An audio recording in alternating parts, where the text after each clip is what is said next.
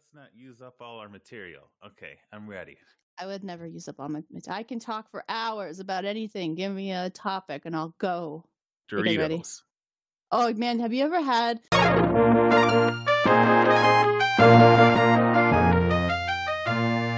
Welcome to episode 15 of Beam Me to Sick Bay. We are talking about season 2, episode 3, Elementary, Dear Data, and season 2, episode 4, The Outrageous Okona. Today, I'm your host, Mira, and I'm here with McFreeze. Hello. And Hayes. Hey, I'm Hayes. I don't really care for Doritos that much. That's me. Oh, I forgot to check emails also. So you talk about Doritos while I look at the emails. So we're talking about Doritos earlier, and at first I was positing that, Cool Ranch Doritos don't get on your hands as much. Then Merck pointed out, this is a very good point, that, if anything, it's even a bit dustier and more obnoxious because you can't see it on your hands as well. And, you can just, fucking touch something and then, fuck up some black fabric or something. And you don't notice until it's too late because you just, it's really hard, really difficult to see that, nacho dust on your hands.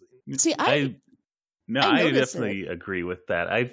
My memory of having dust on my hands is definitely much stronger with the Cool Ranch. Yeah, and I feel it too. It's not just that it's stealth, but it's your hands just feel dirty after you've eaten them. Less so with nacho cheese for me in my experience. The problem for me with both the nacho cheese and Cool Ranch Doritos is just that I don't think either taste very good. Well, you're free from the Dorito curse then. I really like nacho cheese Doritos. Oh, but I have a much worse curse. I'm a Cheeto fiend, and you want to talk about shit that gets on your hands? Yeah. Cheetos are the fucking worst. I thought you were going to say Doritos 3D. What I really like are the cheddar cheese and sour cream Pringles, or not Pringles, Ruffles. Ruffles, yeah, those are really. That's the Ruffles. best flavor of a chip. Those are delicious. Yo, give me a ridged chip any day. Those things rule. All the ones with the package being green, those are the best ones. I can't think of the package coloring. I just know the chips are delicious. Anyway, Star Trek. Star Trek. we did not have any emails, it turns out. So if you have any emails, you should email us at beammetoSickBay@gmail.com. Email us your favorite Dorito flavor. No other comments in the email. Oh, and I should note, too, that we did not mean to take a week break between seasons, but it just happened because hardware difficulties. My computer was exploding, so I couldn't put the show together in time. So we're like, let's just delay it by a week because we're between seasons anyway. So that's why there was no episode a couple weeks ago. But there was an episode last week, and hopefully you listened to it because we got a good episode out about 2 really bad episodes. And today we're going to have a question mark episode about 2 really good episodes. Yeah. It'll be good, probably, hopefully. Hopefully, or else it'll be ironic. It could be ironic, and then that'll be something anyway. So I liked both of these episodes. One was definitely much stronger than the other. But even the second one, the Okona episode, I thought I appreciated it for what it was. I thought the main plot wasn't terribly interesting, but I like Okona himself. I think he's a fun character. I would agree with that. Yeah. And for the first episode we're going to be talking about here is just a straight up the far and away the best episode we've watched on the show so far. It's not even close compared to anything else. Yeah, Hayes was watching it for the first time on Wednesday, and he just posted in our Discord where we record on guys, this is the best episode by far. It's not even close. What he just said, he just posted, and it's yeah. I just think anytime they show me Data acting, I'm yes, give me more of that. Why are you not showing me that all the time? Keep showing Data acting. I want it. You got that in both episodes tonight. We got some good data stuff in both episodes. That's why it was so good. It's good. And honestly, hey, the show gets better. This is not... Oh, I'm sure. I was relieved to hear you say that, though, because it's now you're seeing the show is actually much better than season 1 can ever possibly let you believe. Yeah. Yeah, season 1 sucked. Anyway. So should we talk about... how you guys been, by the way? How's it been this last couple weeks? Nothing too much going on. Just doing work, studying some stuff. Nothing too exciting going on right now. Been getting in some FF14 class quests. Besides that, nothing too exciting. You gotta do those class quests. You gotta get those class skills. I'm still working on that Elden Ring. I'm only 130 hours in, and Well, I beat it at 130 hours. I have much more to go. Yeah, I beat it then, so you got to step it up. Although I didn't do a lot of the stuff in my first run through, and I've also beat it twice now. By the way, I 100% only. Thank you. I'm addicted to this fucking game. I've also been watching Avatar: The Last Airbender. I just got to book 3, and it's really good. Oh, I have never seen that. It's very good. It's on the Netflix. It's very easy. It's a easy breezy watch. I would highly recommend it. It's something like if you have you have a second monitor, right? You could probably just like put that on while you're playing like Elden Ring or something. You just kind of I can't really do that while I'm playing games. I'm really bad about watching shows while I'm playing games, unless it's something I don't want to pay any attention to. But there's not really like anything I want to watch that I do that with. Like Star Trek, actually, I used to do that with because I've just seen it so much that I don't really need to pay attention to it, and you can kind of listen to it as like a radio play. But I can't like split my visual attention that much. I gotcha. It's just it's a problem with me. But anyway, so we're going to be talking about Elementary Dear Data here. Let me read the specs of this one. This first aired on December 5th, 1988. And it was written by Brian Allen Lane, and directed by who was it directed by, Hayes? Take a guess. Oh, I have this as my first note in all caps. My fucking dude. Best episode of the show so far. Rob fucking Bowman. Let's go. It's directed by Rob Bowman. And universe date is 42286.3, solar year 2365. And this is the one where, in an attempt to create a challenging puzzle for Data in the holodeck, Geordi accidentally makes a sentient AI. Yeah, it keeps happening. It keeps happening. If you ask me, the people that program the stuff on the Enterprise suck at their job in terms of like safety restraints. Dude, I wrote down like why what the hell have they done with this Enterprise? Everything is linked to everything else. There are no isolated systems, and just some guy who doesn't even exist can say, yeah, I'm controlling the ship now. Well, he's a very smart guy that doesn't exist, so he figured it out. He puzzled it out. No, I really like I like emergent AI stories in general. Right. Like Fallout 4. So I really like that aspect of this episode, but also we just get like remember how in the Big Goodbye in season 1 the best part of that episode was just that we were in a cool setting and we had the costumes and stuff, and like now we have that, but also we've got a good sci-fi story going on too, so it's like whoa, it's all overloaded. Whoa. We got more than one good thing in the show. It's crazy. This isn't crazy. Season 1 anymore. We got and Pulaski is like the least awful she's been so far, which is still bad, but not as bad. So okay, I actually like how Pulaski is used in this episode because she's essentially like the secondary villain of the episode, right? Where she's the obstacle that Data is trying to get over in terms of like proving himself. So I wouldn't call that a villain. She kind of antagonizes him a little bit. She kind of pushes the plot forward, but I wouldn't call her a villain. I'm sorry. I'm getting some static. Just like you literally said villain. Oh, I meant to say antagonist. I'm sorry. But but okay. Yeah, no, but to me she was like the kind of like secondary antagonist of the episode, where she was there to kind of act as like the the reason for Data to try and like really prove himself, and obviously why things are out of control. But like she makes more sense as kind of like this mean character. If like, and you can say like, well, why are they making the female doctor like this fucking not evil, but like jerk the entire time? Like you can say like that's bad writing in terms of like how they're using their female characters. But like in that role, I think she is working well, at least.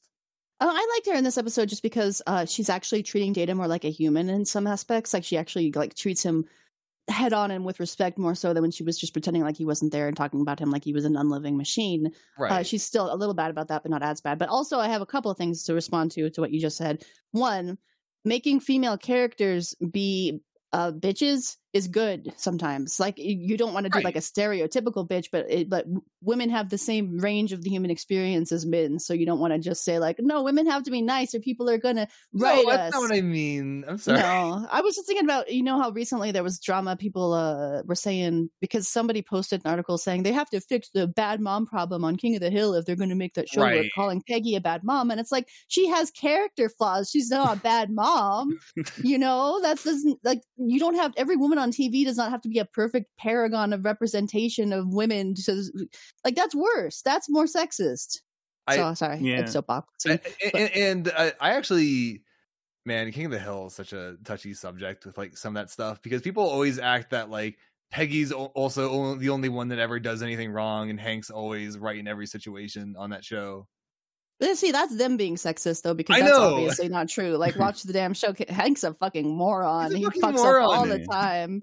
No, I mean, I think, and I've been seeing, like, lately, like, there's just been, like, sometimes you'll see people say things like, oh, this show has a bad character, or one that is, you know, is, like, evil and doing bad stuff. We gotta cancel this show because you're not allowed to have bad people in it, you know? Yeah, there's a lot of identity politics in shows nowadays where people see one character who's obviously flawed and imperfect, and they say like, no, this is an example of the show being bad and imperfect. And it's like, no, just the character. They're just having a bad character on the show. There was a big dust up about something like that specifically, and I can't remember what it was. Yeah. There's a big dust up about that with FF14. I remember with I forget, you guys both did Shadowbringers, right?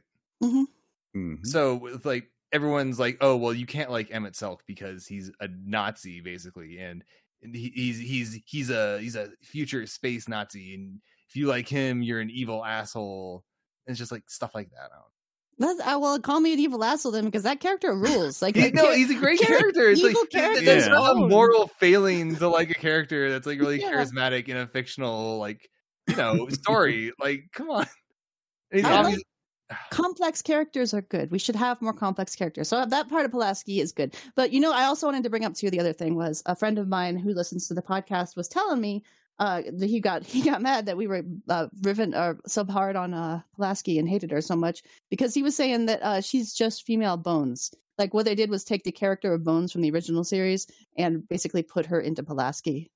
He said that she broke the glass ceiling of now women can be Dr. McCoys as well. Because that's what it is. Because I guess Dr. McCoy was really racist against Spock in that entire show, so they just brought that character personality into her, and I'm mad at her pointing it at Data, and that's why she's like that. And I thought it never occurred to me because I'd never watched the original series, but it's like, oh yeah, I guess that makes sense. It's still stupid, and she's awful, but it makes sense. I don't know, Hayes. You're a original series expert, having watched 2 episodes. What do you think? I've only watched 2 episodes still, and I haven't really seen that aspect quite yet of Bones being really racist to Spock all the time. I guess we'd have to watch more. Again, the last episode I watched was of a child from an abandoned space station turning women into reptiles and disappearing people. So my view on that is a little skewed at the moment. I'll have to dig more into there. I gotta watch that show sometimes, actually. It sounds good. With that description of an episode, like, that sounds entertaining. It's wild fucking television. I can tell you that much. Oh, okay. Well, less wild is we have the next generation here, so we should probably talk about this episode. we got off base a little bit, but that's okay. Where we start with this episode? We have the captain's log. The Enterprise has arrived early for a rendezvous with the Victory, and it's just holding position and wait. And Data has been called to engineering by Geordi urgently. Because Geordi wants to show him his model ship of the Victory. And he's like, this is not a starship. And Geordi's like, yeah, this is the original Victory. I made it as a present for their captain who I used to work with. And he just shows us this model ship that he lovingly built by hand. And Data's like, you built this by hand? Why? Yeah, it's like 4 feet tall model ship. It's huge. It's giant. And I'm yelling nerd at Geordi through the TV. He got really into it. He's like looking at it. He's like, yeah, it was making me think how real ships have sails and wind, and that would be the best. And Data's like, whatever. You said my message was urgent. Geordi's like, yeah, I'm dreaming of rigging sails, and I'm just thinking, man, that would be a lot of hard work. That would suck. I don't want to Yeah. do that. No. Geordi even says that like it's not about wanting to actually do it. It's just the idea of something that's like long gone by and you never had a really chance to interact with. That's what's like attractive to him more so than like the actual, you know, wanting to. That's more what attracts him rather than the idea of actually doing it himself. Yeah, and it is romantic, but also it's like, dude, you're on a freaking spaceship. Like, your life is so cool. You have it so good, my dude. Could you imagine being on a fucking ship? That would suck. It'd be hot. Would suck. You get like a cannonball hits you and you get killed by a bunch of splinters flying into your face. You know what I mean? Man, I got scurvy again. Well, it's not even that. Like, you're at sea for like what 4 months or something, doing fucking nothing. So hard. You nothing. Oh. Well, they're on a mission here for years on the Enterprise, and But every time they try to go on vacation, an episode of the show starts happening. But see, they have a holodeck, and that transitions us to the next part where Geordi says, "Hey, we should go to the holodeck.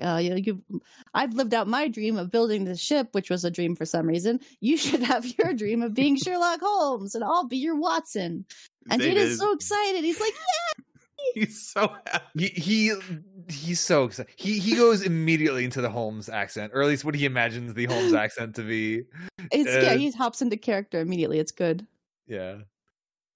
And Geordi's like, you know, watch my ship. We'll be back. And he's talking to like this female engineer, and she's like, "Well, Geordi, where are you going?" And fucking Data just says, "We're off to 21B Baker Street." 221B Baker Street. Oh, it's so good. It is. I really like his Sherlock character, and he's very good at staying in character throughout this episode. He's such a dork. I love him. I love them. I love this dorky friendship that they have is so cute. And this first scene too, they go to the holodeck in costume. Data's in the fucking Sherlock Holmes house coat with his pipe. Yeah, he's got a smoking jacket. Yeah, it's a smoking jacket. That's what it is. And Geordi's in his Watson costume. And they go into Sherlock's house, and the set is really cool. Like, it is a good representation of Sherlock's house. Like, somebody who made this show is a very big Sherlock Holmes fan, I think, because they really liked going into the details and got all the stuff. And they're actually going around the room pointing out, like, Geordi asks him, so all of this stuff wasn't meaningless, right? It all had a purpose to Holmes, and Data's like, yeah, everything he collected was from something of significance to him. And he's like, this hat pin was from this mystery, and this book he used to solve the code in this mystery. And Geordi asks him what he should do as Watson, Data tells him that Watson's job was really to just document everything that Sherlock Holmes did and said for later publication, which is true. I mean, that's basically what he did. I thought Geordi's like, man. I thought Watson's deal was more that like he would handle like the medical side of things almost. He did, yeah. He was there for medical reference, but I'm pretty sure Sherlock knew more than him. More than about everything. And he was really just like, he was the one that was narrating the books. Yeah. Like, he was the narrator, so that he was the one writing it down. It was his journal. So what they do is Data picks up Holmes's violin and starts playing it, and Geordi picks up Watson's journal and starts like writing down him narrating. Data playing the violin. He's writing so poetically. I didn't know Geordi's been a book writer all this time. I know. He writes fast too. Like, is he just scribbling and pretending to write? I can't tell, because he's just like moving his hand at a rapid speed. And he stops at one point to say, "Data, that's really good. Your violin playing." And Data's like, "I'm just throwing myself into the character, my dear doctor," or something like that. I don't remember what he said, but it was good. It's a good scene. It's cute. Data. It's really cool. It's crazy that they really deck out this entire room head to fucking toe. And we see it for all of like 5 minutes, maybe. Yeah, they never use it again in this episode. It owns. I love that they put that much level of detail into this. They put into this so set. much into this entire show. You can really look at everything because they like, you know, there's all the stuff they look at, but there's like so much stuff they don't look at, like all these like figures and books everywhere, and just like the room is obviously like just made of the times. It's like. It's really, really, really impressive. It looks awesome. Yeah, I'm sure someone who was actually a Holmes fan and knows this stuff would be able to look around the room and be like, "Oh yeah, that's that, and that's that, and that's that." And I know that's only because I've seen enough Sherlock Holmes based properties that room, like, I know that room. That's Sherlock Holmes' fucking house. You know, Well, have you not watched? Did you watch Sherlock, or did you watch the I didn't watch the it. movies starring the guy? I would never watch Man. anything. The only Man. Sherlock thing I've watched is that meme of him doing the discombobulate. Sherlock is actually a pretty entertaining show, but that scene really makes me laugh. Well, okay. I guess there's both discombobulate and also the scene of fucking what's his face, Doctor Strange, Sherlock Holmes. Benedict Cumberbatch of him doing mind magic. I'm sure you know what I'm talking about, where he's like placing his thoughts in the like bubbles on That's the when he screen. goes to the Mind Palace. The Mind Palace. Yes. Yeah. You should have seen how it was written in the original book. Oh, I made that up. Okay, I was going to say it probably made a lot more sense in the original book. It's probably a lot less stupid. I've never read a Sherlock Holmes. I think maybe in high school I may have read one actually, but that was so long ago, and I don't really remember too well. Yeah, I've never read any of them. I just have watched. I watched the show for the first couple seasons, and I watched, I think, the first Robert Downey Jr. movie, maybe the second, maybe both. I'm not sure, but I have seen Sherlock Holmes based properties. I've seen and this room looks very familiar. Trek. Yeah, and this is Sherlock Holmes' house. You can tell from this episode of Star Trek. So Data then tells Geordi that they have company at the door, and he hears a knock at the door, and he says it's let the inspector in. It's Inspector Lestrade. And they're talking to Lestrade, and Lestrade's telling him like, "Oh, we need you urgently, Holmes. This guy was robbed." And he responds, and I didn't write down what he responds as. He's still in the character of Sherlock Holmes. And Geordi just, Data, did Holmes really talk like that? Oh, he does this so often where like Geordi will ask Data a question in the middle of him like doing a big spiel as like Sherlock, and Data will just quickly break character, like, "Oh yes, Sherlock certainly talks like this quite often," and then he just cuts right back in. He's a pro at it. He's really good at just going in and out of character. And then, so Lestrade's telling him that this guy that he's with was robbed by gypsies, and they urgently need his help. They stole a photograph from him, and Data immediately just stands up from the chair and like rips the guy's coat open, and the photo's there, and he's like, "Aha! This guy is not actually with the Bohemian embassy. He's working against them as a rebel, and he was going to use his photo as blackmail." And Geordi just really gets pissed off like right away and freezes the program and like walks out. I think this is a little going overboard here. You don't need to be so mad at him. You could just like very mad. Usually they like Data does something weird and they just like explain to him why that was weird. Time he's like, "I'm fed up. I'm not fucking doing this shit." I think in theory, the way you're supposed to think of it is that like they only have so much free time on the ship. They're working most hours of the day, and like they reserve this time, and this is like a special time where like, you know, they're really truly just waiting for this other ship to show up before they continue their future duties. And Geordi was really looking forward to this, especially I'm sure as like, you know, the head of engineering is like, I really gotta like cut out a lot of time out of my day. I might not get this chance again. I'm gonna have this special thing for Data, and then Data just fucking like reigns over Geordi's parade. Geordi like planned this all out, and it's like ending in minutes because Data just has every story memorized. It makes sense to me. Why? Yeah, he meta games it super hard. And he actually, Geordi kind of explains that what Hayes just said when they're talking in 10 Forward afterwards, and Geordi tells him like what was the point of that? You know, there's no fun if there's no game involved. And they also like mentions too, like we got in costume and everything, man. Come on. You're in 10 Forward still in costume, by the way. Yeah, they went right to get a drink afterwards. You know what happens. So he was looking forward to the mystery. He explains to Data, and Data's like, "Well, was that not what we were doing? I was solving the mystery." And Pulaski happens to be nearby. Yay! Yeah, it's like I was waiting for the crowd to boo as she entered. She's like over eavesdropping at them at another table, and she tells Geordi like, "Oh, there's no point in trying to explain to him. He's just a computer. He doesn't fucking know. He doesn't understand this stuff." I like when she like leans into it and isn't just like passively mean against the Data, when she's just like full on like mean mode. It's great. I think this scene in particular, she's like, in a movie where everyone's at summer camp and she's from the evil rival summer camp. Yes. Yes, it was she's like the that. Cordelia. She's the Cordelia of this. Yeah. Data's Buffy. Were we talking about that before we started recording or after? Because I can't remember. That was before. Damn. Okay. Sorry, audience. We were talking about Buffy. So Pulaski explains to Data, though, that for victory to be thrilling, you have to have the fear of losing, and he doesn't have that because he just knows everything, which I don't think is true. I'm going to call them bullshit on this. I don't think he knows everything, but they're acting like he does. But she goes on to say that, like, this is how humans learn, by failing and overcoming their failures, but you just learn by rote memorization. That's all you can do. Like, you have no chance of solving a Sherlock Holmes mystery that you have not read. And Geordi's like, no, wait a minute. That doesn't sound right at all. It's not right at all. Data, they say that Data uses like neural nets to get a lot of his answers, which means that involves failure. And he has to account for that in his network, and like that doesn't make any sense. Right, and Geordi says that too, that one of Data's strengths is a deductive reasoning, and Pulaski's like, oh, well, just like Holmes, but just unlike Holmes, he has no understanding of human nature, so he has no chance of ever solving these mysteries. And Geordi's like, you're being unfair. Like, what the fuck? But Pulaski keeps this claim up, and Geordi's like, well, why don't we test this? Why don't we have the computer construct a new Holmes mystery for Data to solve? And Data's like, yeah, let's do that. You can come along, Doctor. You can witness this. And she's like, I'd be glad to.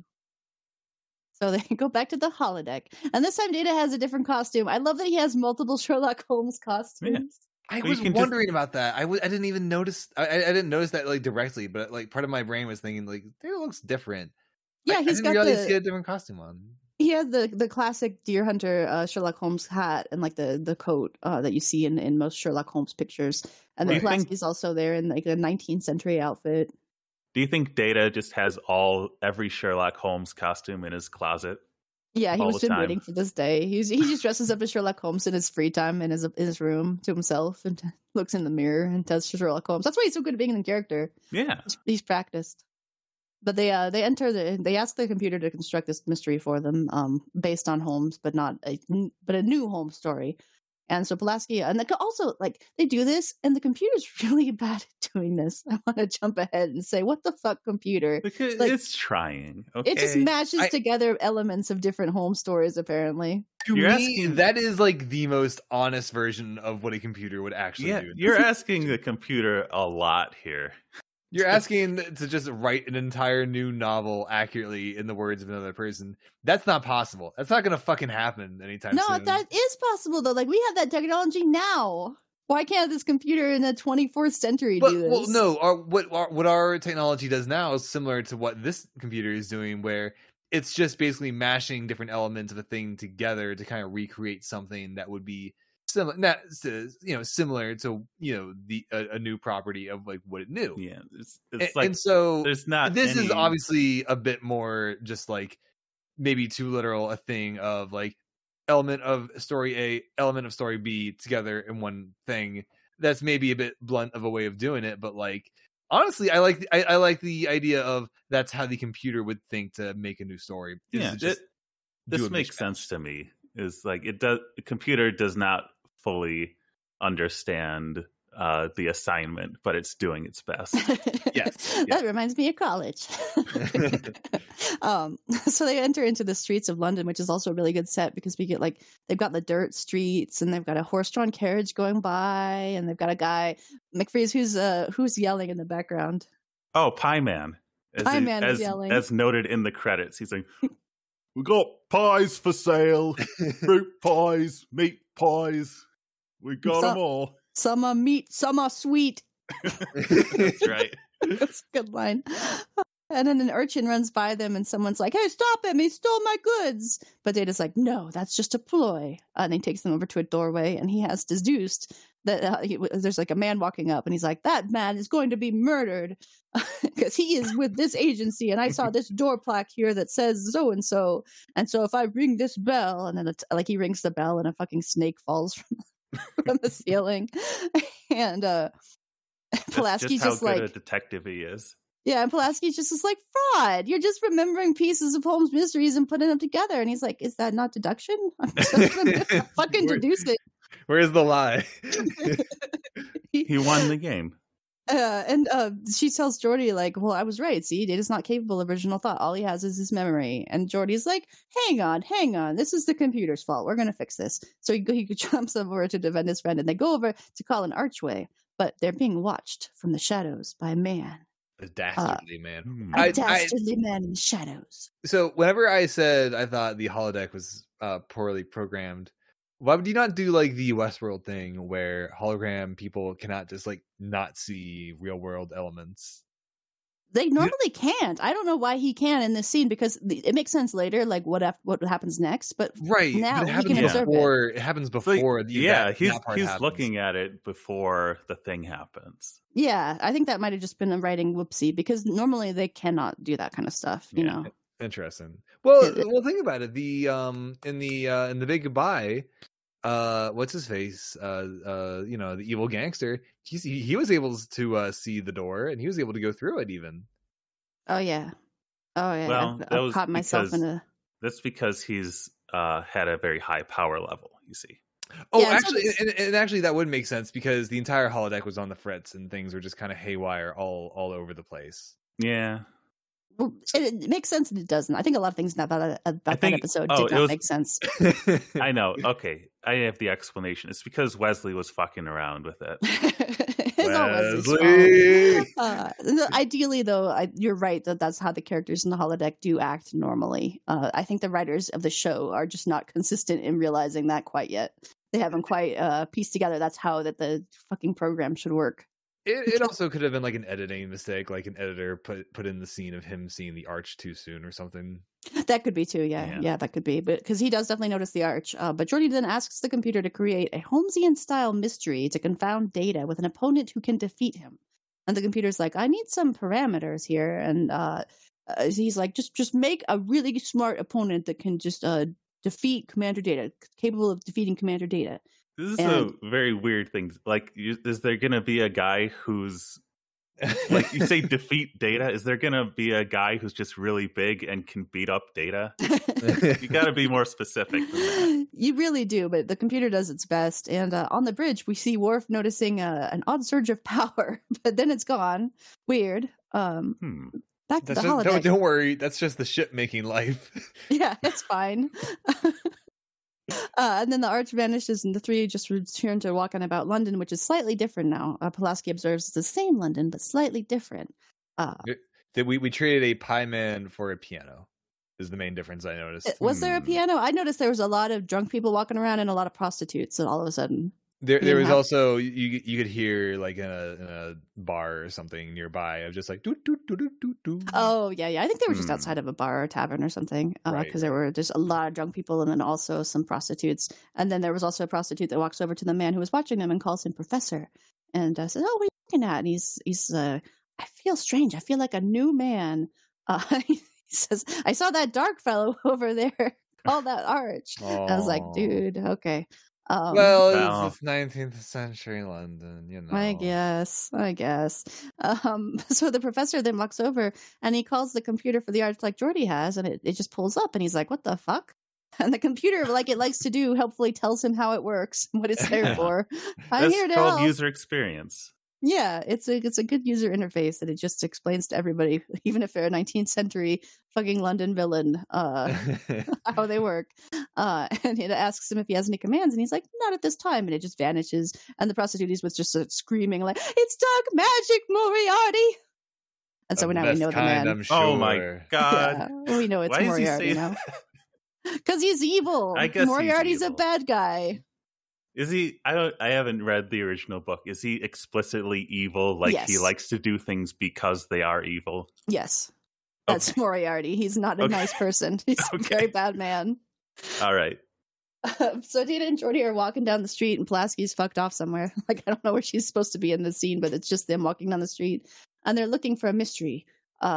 But then they hear a scream, and they got their mystery. Pulaski has been abducted.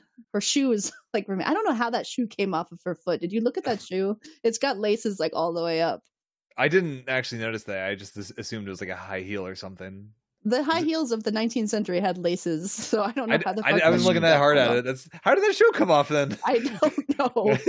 She was really struggling, I guess. And Geordi thinks that she's just fucking with them, which is a very reasonable thought. He's like, she's gonna tell everybody from here to Alpha Centauri about this. And Data's like, no, she's been carried away by two men, a tall and a shorter one who's left-handed and works in a laboratory. And Geordi's like, how do you know that? And Data's like, well, and he explains all of his deductive reasoning. It's really it's very elaborate and it makes sense. Because of the feet steps. My favorite part was the part where he's describing that he's obviously left-footed because he's obviously left-handed because he spun around on his left foot. And as he says that the guy spun around, he himself like this little spinneroonie. Does it on his left foot or his right foot? Well, no, Data, I don't know. He could have been demonstrating. I didn't catch the spin, but I was listening to him talk about how he knew he worked in a laboratory because there were scrapings of rubber, and only people who would have rubber soles in this time period were people who worked in an electrical lab. And it's like, dude, man, you know a lot of shit. Hey, he's read all the books. He's read all the books. He knows his stuff, but he's just. I guess my question here, though, is this true? Data was saying if you mainly use your left foot, you're left-handed, which in turn would mean if you mainly use your right foot, you're right-handed. Is that true? Do you guys feel like... I don't think that's true. I feel like that's not true. I think it's mostly true, but also I know that in high-level soccer, there's more, I think, left-footed players than you would expect. Interesting. So I think it's not always true, but I think it's probably generally true. McFreeze is right. I Googled it. And Psychology Today says that footedness and handedness are related in most people, but not every left-hander is also a left footer. Interesting. Because I definitely feel like I'm 100,000% right-handed, but I feel like I'm more dominant with my left foot. See, I would say I'm more right-footed. I think my right foot is more dominant. So it falls for me, I guess. My left side doesn't even work. It doesn't do anything. So it's very consistent. No, but... I just can't. I cannot write with my left hand at all, or same. Eat food. Eat food with your left foot. Can't do it. Yeah. McFreeze, I want you to tap your belly and rub your head at the same time. No, I can do that one. That's easy. Oh, well then you're fine. Get out of here. You just have to practice. You don't want to rub your head because your hair's going to get all tangled. You got to pat your head and rub your belly. You got backwards face. I see. I'm sorry. I'm thinking with the left side of my brain. Just look at your screen. You can see me doing it. Anyway, speaking of feet, the Data says the game is afoot. And he's really happy and smiling. Because of the shoe. It's really funny to me that they're so excited and happy whenever they just deduce that she's not playing around, but rather actually got kidnapped. Well, no, they think the computer has constructed a mystery for them. So right now they think like, oh, this is part of the mystery. Is Pulaski's going to get abducted? We got to go rescue her. Mm-hmm. So they don't think it's anything weird yet until later in the show. They are not they're not happy that Pulaski has been taken away from the show. So they run to an alleyway and they hear footfalls running away, and Data immediately deduces again that it's the two men they're after, and one of them is carrying Pulaski bound and gagged. And Geordi's like, you know all this because you read it in a Holmes story, right? And then Data breaks character to tell him, like in a hurt voice, oh, I'm deducing this shit, man. I'm really good at this. He goes on again to tell him like why he was deducing it and explain his deductions, and it all checks out. It's like, yeah, Data's smart. But also in the scene, as he is like, you're right, like he drops his character and he's like hurt whenever Geordi suggests that, like, this is just a memory I memorized. But as he goes on to explain his deductions, the Sherlock Holmes in his voice slowly comes back up until he's fully in it by the end. It's so good. I love Brent Spiner so much. He's amazing. He's a really good actor. So they hear the footfalls again and chase after them, and they think they caught up with them, but they reach a dead end in an alley. But then Lestrade shows up immediately. It grabs Data because a man is lying on the street and he's been murdered. And Data just like checks it out for a second and was like, "This isn't related to our case. Fuck off." He's so done with it already. Come on, Data. Lestrade's like, "What, dude? I murdered guy." And Geordi's like, "I'm gonna play the game and try to help." And so Geordi like looks at the corpse and he's like, oh, it looks like this guy's been strangled. You can see the finger marks, and it looks like it must have been a big guy, and probably a robbery. And the Strahd asks Data as Holmes, like, Holmes, is this correct? And Data's like, no, he's way off. And promptly solves the case immediately. He speed runs it like it's like a minute. The computer is still trying to do the same thing of piecing together the stories, so Data just knows the answer instantly. I feel like that is what happened. Yeah, I'm not sure if that's actually part of his Holmes mystery, but he does fucking know it right away. Like, his deductions are solid too, though. Like, he figures out that the guy was just released from prison. He can tell by his shoes. He's been drinking all day because he can smell the gin or whatever. And he's been drinking with somebody else. And he was actually strangled by beads, a beaded scarf or whatever. And he's like, by his common law wife who's over there. And she tries to run away, like, ah. To me, this was actually the scene where Data is able to prove that he's not just he has the ability to make deductions. Like, this was the scene where I don't think it was meant to be based off like a previous Holmes mystery, because he uses a bunch of clues rather than just jumping to conclusions right away. Yeah, I think the computer might have actually been trying to do that. But if they realize, though, that it feels like the computer's running two different programs, which honestly is what kind of Geordi asked for. He asked for something to confound Data, but also an opponent that could defeat him. So that's what they got. Well, I really like that Geordi says, so Data, like, there's two programs going on. Does that mean you don't know what's going to happen? Data says, no, I don't know what's going to happen. But anyway, we should go over here. And also, we're fighting Moriarty. He's a very smart man, okay? But no, he actually saw Moriarty. I mean, maybe he recognized him, I guess, from his file photo or whatever. And it would have been really embarrassing for Data if they were actually fighting the Joker. That would have been a good surprise. That would have really confounded him. But no, he sees Moriarty go into a warehouse, and that's why he grabs Geordi, and he's like, "Oh, we must go. Come on!" And they go into this warehouse, and Geordi says, "Well, isn't it a little obvious that this would be where he goes?" And he's like, "Well, no, that he wants us to go here. He knows that we're after him, and he's trying to lead us here. We're facing Moriarty and the one opponent that Holmes could only defeat with his own death at Reichenbach Falls."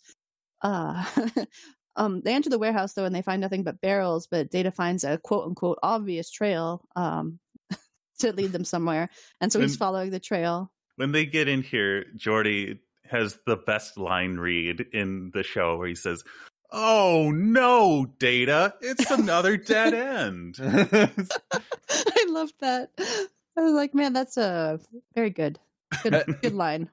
I also wanted to mention one of the few things I do know about Sherlock Holmes is that the death of Sherlock Holmes was meant to be the death of that character, but then one of the earliest known retcons in literary history, Sherlock Holmes was brought back like a decade later, and they started Conan Doyle started a new line of Holmes stories.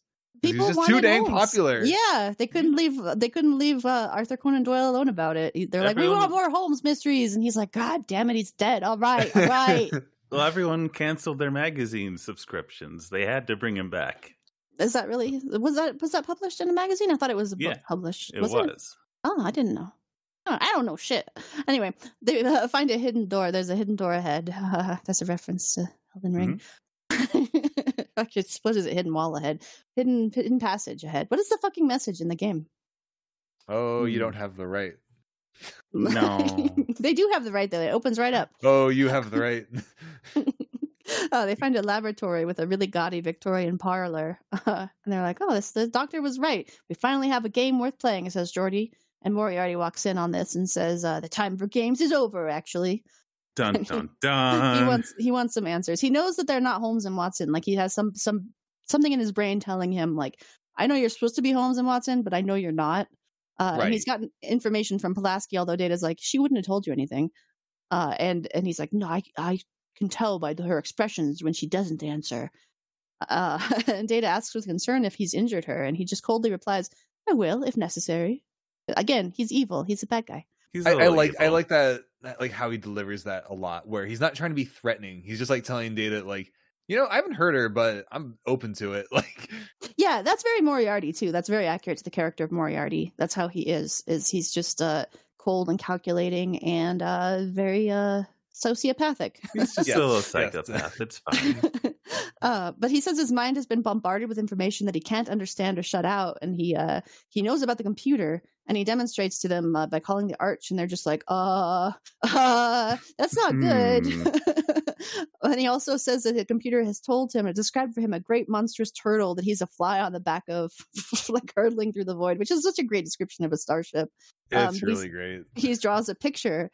And he wants to show it to Data, and he's like, "What is this? Can you tell me what this is?" And Data takes the picture, and he just looks at it and looks at Moriarty, and immediately walks out. Just like immediately takes the picture and walks out. And Geordi's chasing after him. He's like calls shitting his fucking pants. Like he calls for the holodeck exit, and they're out of here.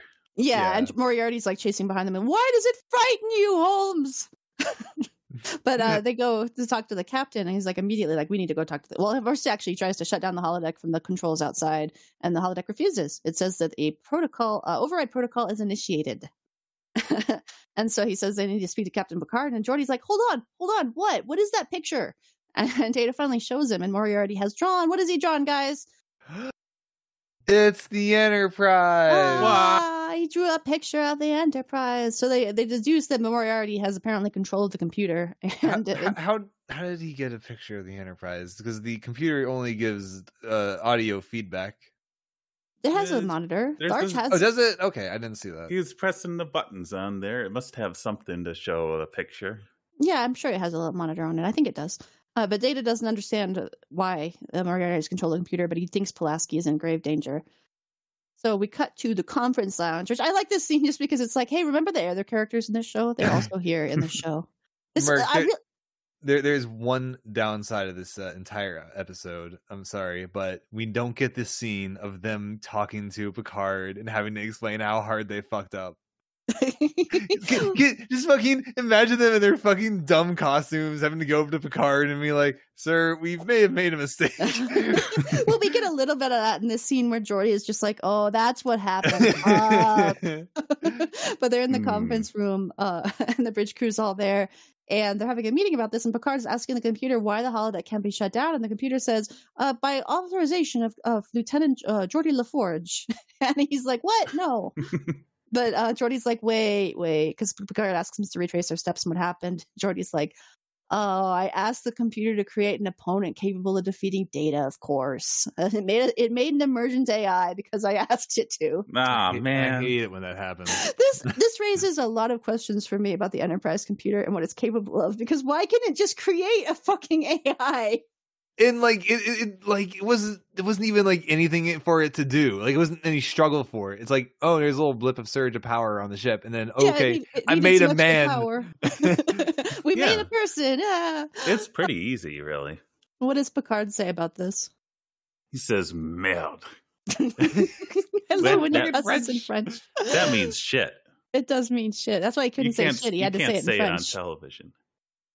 So they discuss all their options, and Worf just wants to okay, first of all, they discuss all their options. You know what option was missing from this entire discussion, which probably would have solved? What was it, McFreeze? I have an answer. They could have used some kind of technology that could, let's say, beam her back to sickbay. Why the fuck couldn't they just do that? I don't understand. That did not come up at all. Obviously, the transporter doesn't work on the holodeck because they use similar technology. And so there'd be like the clashing of... It just doesn't work, okay? God damn it. I hate that makes sense, Ace. I hate that that's a good explanation. Because of the... Oh, I didn't think that was an explanation at all. I was just making that up. No, it makes sense, though. That might be why. The recombobulator doesn't work, you see. Yeah, because it'll get mixed up. It'll accidentally take Moriarty, and then it'll all be fucked up. Oh. Have they ever beamed anything onto or from the holodeck? No, because they didn't do it whenever the holodeck was malfunctioning in The Big Goodbye. So maybe they really can't do that. Yeah, maybe not. I don't think I ever remember seeing that happen on any Star Trek episode. Yeah, I can't think of it. Hey, Trek heads out there, if there's in a book or something where they explain that, message in. Yeah, email us at beammetoSickBay@gmail.com because we would like to hear from you. It probably happens in a book. They wrote books about anything, you know. They did. They wrote books about the fucking alien from Conspiracy. Which I'm glad they did. That alien deserves more attention. So they discuss their options, and Worf wants to lead a security team onto the holodeck and just to extract the doctor, and Data's like, no, that might put her at risk. We have to assume that the failsafes are off, so people can just die in there.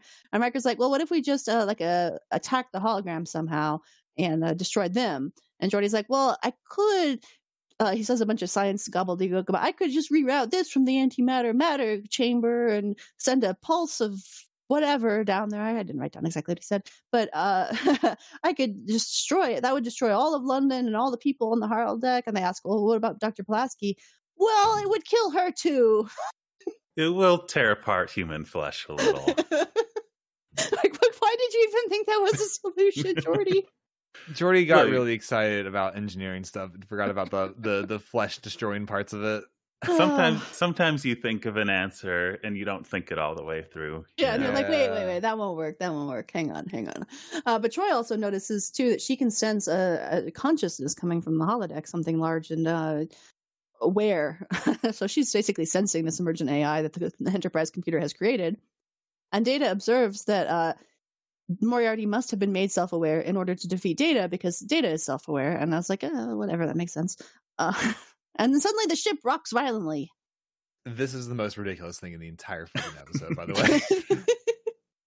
It made me wonder how starships are supposed to work. Like, why would it rock like this? I don't understand. He just so many questions need to be answered. Maybe he just slammed down the brakes really hard. Yeah, but it doesn't work. Like the ship has artificial gravity, and it's not. Listen, he did the thing to make the thing happen. He did, and the computer tells them that control was momentarily shifted to the holodeck, and they're like, okay, I guess we got to go back to the holodeck. Picard wants to go with Data back to the holodeck, in costume, he says, because he figures that them being in uniform will raise more questions for Moriarty. Specifically, it said that I believe Worf said that the attitude and the stabilization was affected. Mm-hmm. Which the stabilization and attitude, if you turn both of those off, that would probably shake your ship around a lot, because you're just saying, okay, I'm not going in a direction anymore, and I'm not stabilizing the ship anymore. So okay, that makes sense then, I guess. Yeah, I don't know. But weren't they not going anywhere anyway?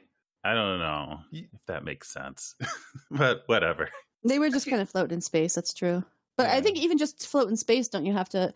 Well, no, because there's inertia. Never mind. I was going to say maybe you have to correct to not get dragged by gravity somewhere. But if you're in the middle of fucking space, you shouldn't be going anywhere, right? If you're stopped.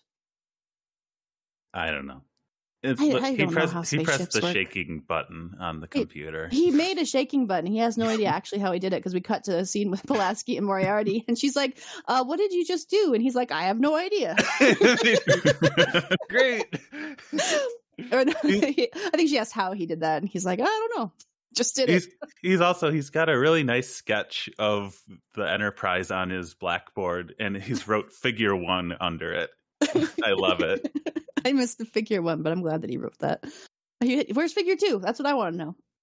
Especially he doesn't have the top down view. But he's serving Pulaski tea and asking her if she wants 1 lump or 2, and she doesn't know what a lump is somehow. I feel like that's something that humans will always remember, right? If they watch Bugs Bunny. Well, think about this, Merc. When you're making tea in the future, you're just getting it with as much sugar or as much milk as you want. Why would you have to add more? Yeah, I guess you're right. Like, I don't know why. I don't know how I know this. I just feel like it's cultural knowledge that all humans should have, is knowing what a lump is for a teacup. But he makes her a cup of tea. I actually didn't know what lump was at first, and then just see there, Hayes is proving me wrong right away. Hayes doesn't know what a lump. It's sugar. It's like a sugar cube. Right. Want 1 lump or 2? It's when Bugs Bunny hammers a guy on the head and he makes a lump.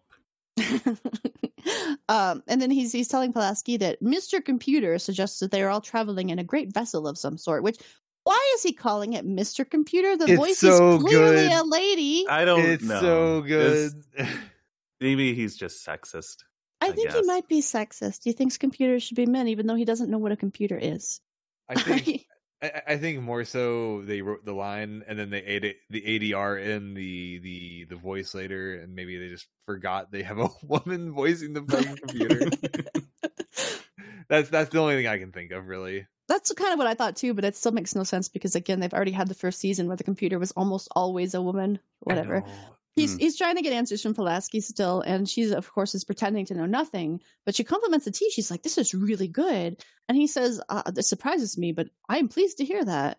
And he finds that really strange, and she's like, "That is strange. You're less and less like the Moriarty I've read about." Which she doesn't ask why she's read about him, but whatever. He says, "You're not frightened of me?" "No, you should be." And he's not very convincing with that. He's not. I thought it was convincing. I think he's a nice guy now. Well, he did make a very good cup of tea, and he's feeding her a lot of scones. Moriarty, and then he goes back up to Mr. Computer. Yeah, he goes to Mr. Computer, calls for an arch, and further questions Pulaski in the real world. Says that I know you're lying because every time you deny it, I can tell more and more. And she's like, "Well, you don't need me here then. I can just leave." And she tries to stand up and leave. And Moriarty asks, Where are you going? Here?" And he points to his chalkboard drawing on the Enterprise. And she's just like, "Yeah, you want to come with me?" And he's like, she's gonna do the trick, the move from the big goodbye. She was trying, but he says, "In time, I'll join you out there." But she still though wants to leave. She's like, "Well, either tell me what you want from me or let me go." And he's like, "Well, I actually need you as bait. You're gonna be the worm on the hook to lure in your captain, Jean-Luc Picard." And dun, dun, dun. He points to his big scary machine. "This is the hook." He's just got this huge lever coming out of it's like a big thing. metal box that's riveted together with a big lever. It's and like perfect. It wasn't there when they first went to his lab, so he's made this in like the last hour. Yeah, it looks like a furnace or something, right? Like I don't know what it's like supposed to be. It's something you would get out of a factory in the 19th century. Yeah, I don't know how he got it in here. Yeah, and it wasn't there earlier. Like he put it together real fast. I don't know how he did it. What is it supposed to be, and how is he able to? I have so many questions. How did Professor Moriarty learn how to program in about an hour?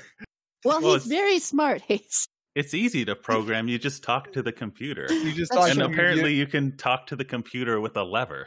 Oh, maybe the computer made it for him. Maybe he just asked for it. Oh. Mr. Computer, could you please hook my could you please make it so this lever fucks this shit up? The computer is just like, okay. The override protocol is initiated, man. He's in control. You can do anything with the override protocol. The computer is so accommodating. It's a really nice computer. It is. Thank you, Mr. Computer. So elsewhere, we have Worf joining Picard and Data in costume. Just fucking these costumes, dude. Worf's costume, I love it so much. It makes me so happy to see Worf in this suit. So awesome. And Picard too is dressed like a fucking baron.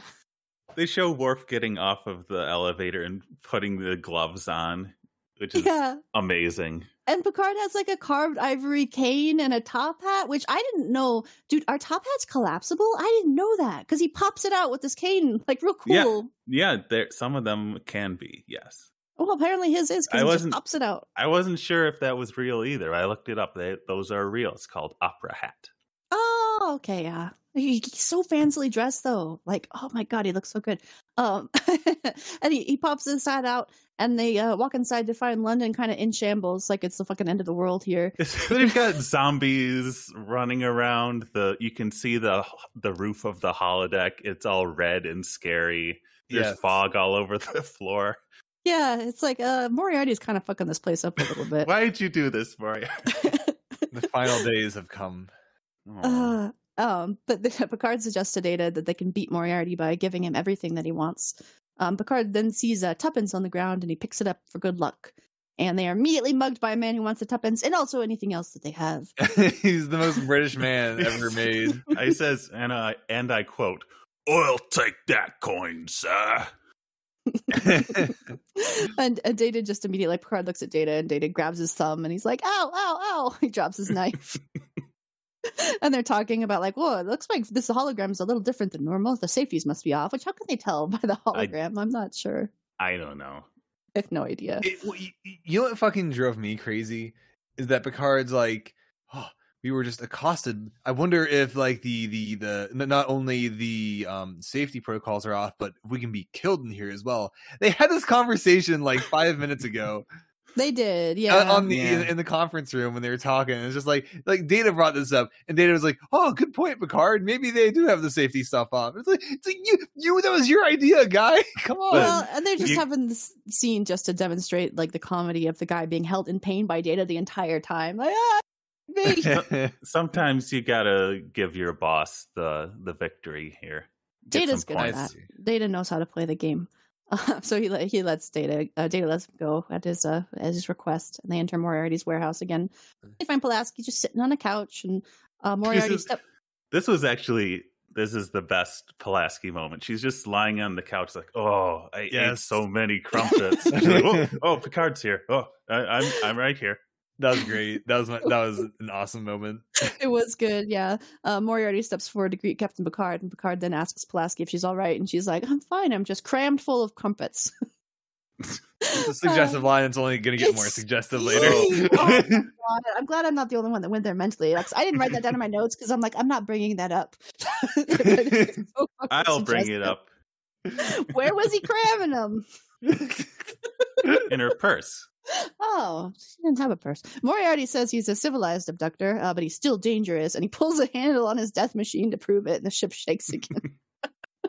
I'm really scary. Watch out for me. Yeah, and Moriarty says all he wants is just to continue to exist. So, like, he knows what he is. He doesn't want to die, and Picard doesn't want to kill him either. He's like, "You must murder me if you can't let me leave this holodeck, because I know what I am, and I can't live here forever."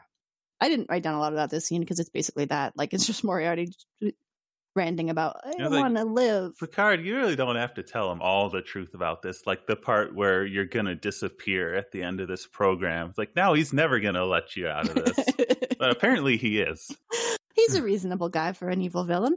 But he's less evil now, I guess, because the emergent AI just gave him an actual personality and not a comical villain. I like that he's like, he's like threatening to say, like, I'm going to kill you guys. I have this machine here. And Picard points out, like, if you wanted to hurt us, like, you would have just done it at this point. There's no reason for you to have, like, waited for us to come down here if your plan was just to like destroy the ship or destroy this world or anything.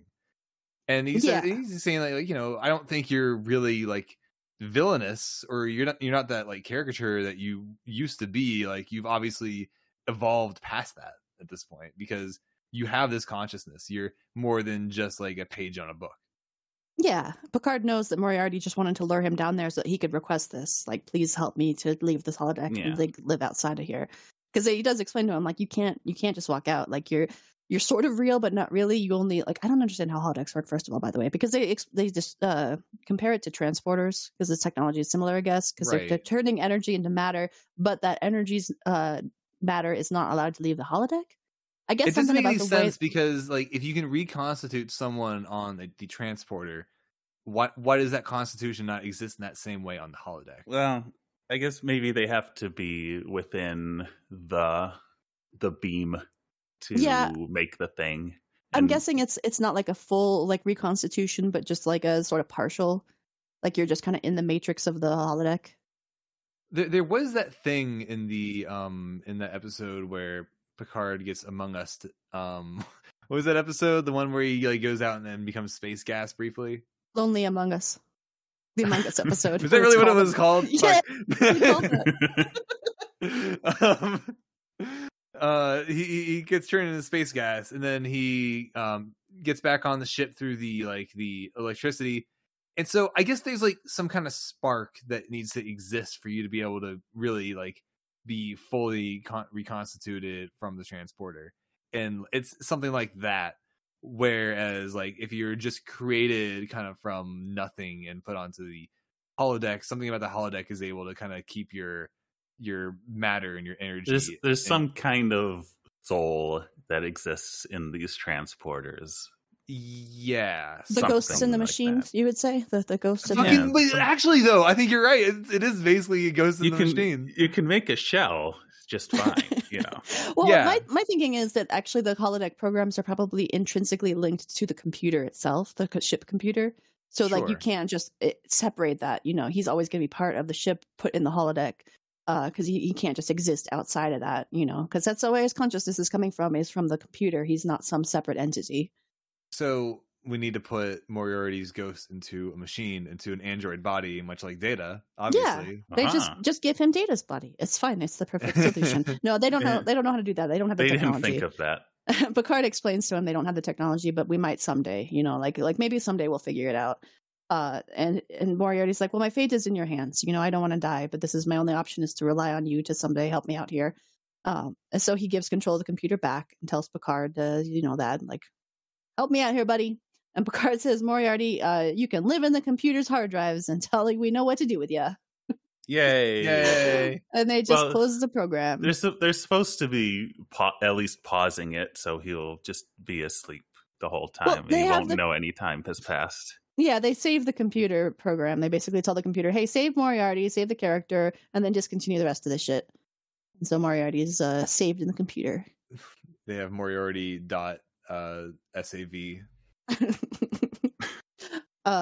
And later Picard is walking up to Geordi while he's looking at his model ship. He says it got a little damaged when the ship shook, the Enterprise, but it held up pretty well. And Picard's like, wow, that's a great boat. I love it.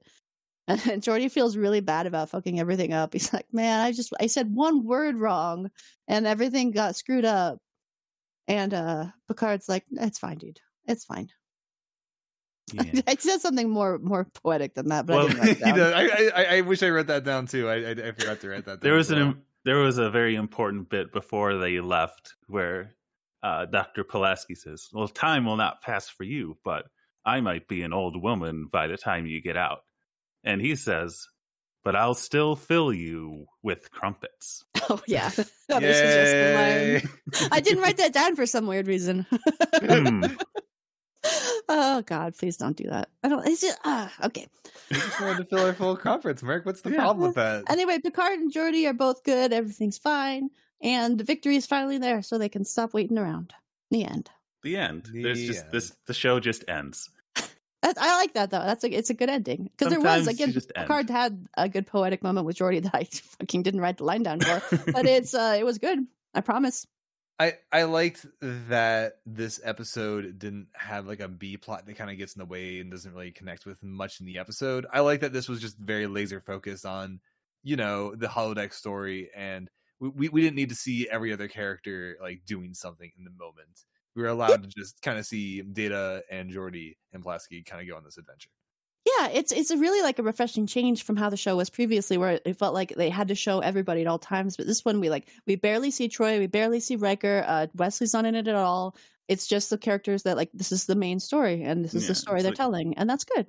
We got so much Data, there wasn't room for anyone else. Well, there was a little bit room for Picard at the end. Yeah, in his opera baron suit. No, I really love Picard's suit. Someone told Picard there's going to be a philosophical question at the end of the episode. He's like, "Oh, put me on!" And it was a nice moment too, though, because Geordi's still new in his position of chief engineer, and so he's like, "Oh God, I really screwed this up, man." Because that was the reason it happened in the first place. Is he had the authority to actually tell the computer to do this.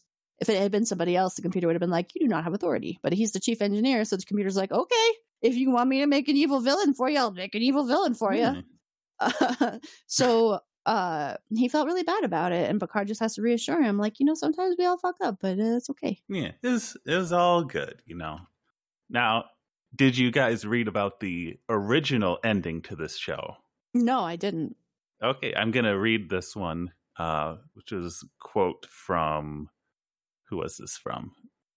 From Maurice Hurley here. It says, in the original ending, Picard knew how to defeat Moriarty. He tricked him. He knew all along that Moriarty could leave the holodeck because of the piece of paper with the drawing on it came out of the holodeck. Oh, God, it did, didn't it? Oh, my God, It did. Wait, oh, my God. And so he said if that piece of paper could leave, that meant that the mortality failsafe had broken down. I don't know why that is. In turn, this means that the matter-energy converter, which creates the holodeck, now allowed the matter to leave. When he knew the paper had left the holodeck, he knew that Moriarty could as well, so he lied to him. Huh. That is weird. It's a worse ending.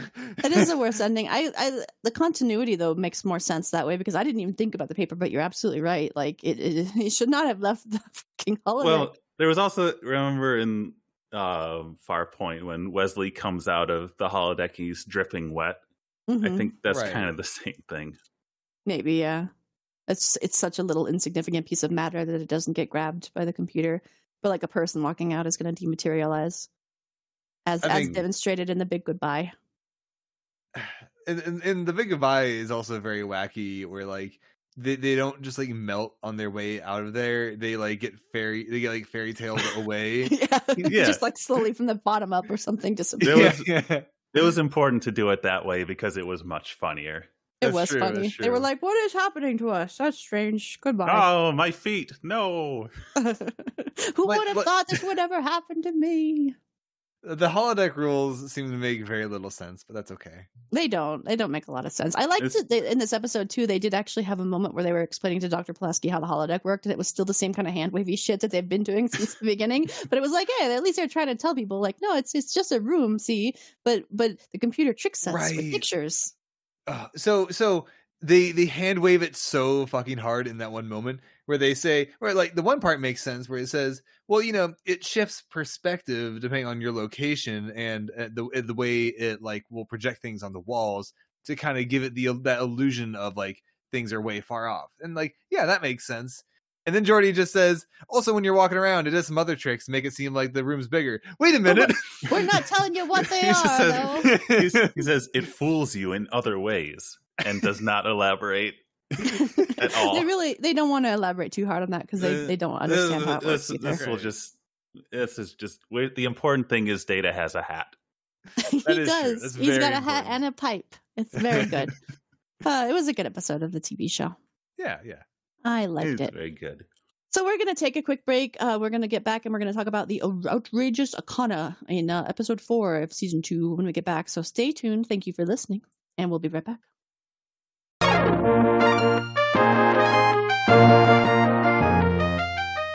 And we are back. We're going to talk about the outrageous Okona next, episode 4. What are your guys' initial thoughts about this episode?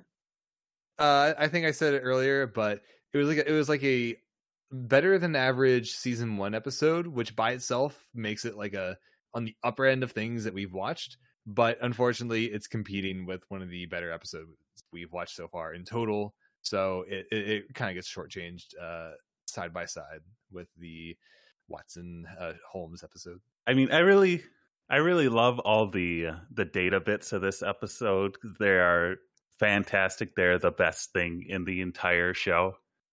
But also, like, the actual parts with Okona in them, like, he's supposed to be this really charismatic guy, and for whatever reason, he just doesn't do it for me. Like, it doesn't land. And it kind of I just don't like him that much. I like him. I mean, I think I've been on the fence about him before, like in the past when I watched the show, and I thought, like, man, this guy sucks. But now that I realized, like, what he is he's just somebody's D&D character. I like him. No, I liked him. I thought, like, he's fun as just like a guest character that kind of comes on and is like this kind of like scummy sort of womanizer rogue that's just there to be kind of a greaseball. Like, he's fun. He's fun in that capacity. I wouldn't want to see him every week or even every like. Oh God, no. He is a guy who has watched Han Solo on TV. Yes, he is Han Solo at home, 100%. Like he is like, I think he's fine in his lane. His main issue for me in this episode is that the plot, he got sucked. Yeah, it's not good, but it's I like it. I don't know how much of that is just nostalgia for me for knowing this episode and being like, because I always think nostalgically of the episodes where the show starts getting good. Yeah, right. This isn't No Child, man. We're way past that. I don't think he's like bad. He's just not like. You don't like him. That's fine. You don't like. He's kind of an asshole, so I don't blame you. It's okay to not like the smug, smarmy guy. He's smarmy. He is. He's how I would describe him as smarmy. If he was more smarmy, then maybe I would like him better. Would you? I don't know. I feel like he would be over the top if he was more smarmy. Yeah, that would be great. Look at how over the top Data was, and that was great. Well, that's Data, though. Data can do anything. Data can do no wrong. So this episode first aired December 12th, 1988. The teleplay was written by Burton Armus, and the last story was written by Les Mention, Lance Dixon, and David Landsberg. Took a lot of chefs in this one. Directed by Robert Becker, and the in-universe date is 42402.7, solar year 2365. And this is the episode where they meet the roguish character Okona, who finds himself in some local legal troubles. Meanwhile, Data is trying to figure out what humor is. Yeah. And so the B plot of this episode is what you come here for, basically. Yeah, 100%. Every single part of that B plot is. Oh my god, it's so good. It is. It's really good. They should just make the whole show out of Brent Spiner. They kind of do for. I feel like they kind of have at this point. They kind of have. For a while, it's a very data focused show, like Measure of the Man that we talked about. Measure of the Man's coming up. All data. They were right to do it. That's a data show, yeah. So this episode starts where they're in the coalition of Medina, which is a star system, whatever the fuck it is. It's got 2 planets, and they're not colonized. They have 2 humanoid races. No, wait.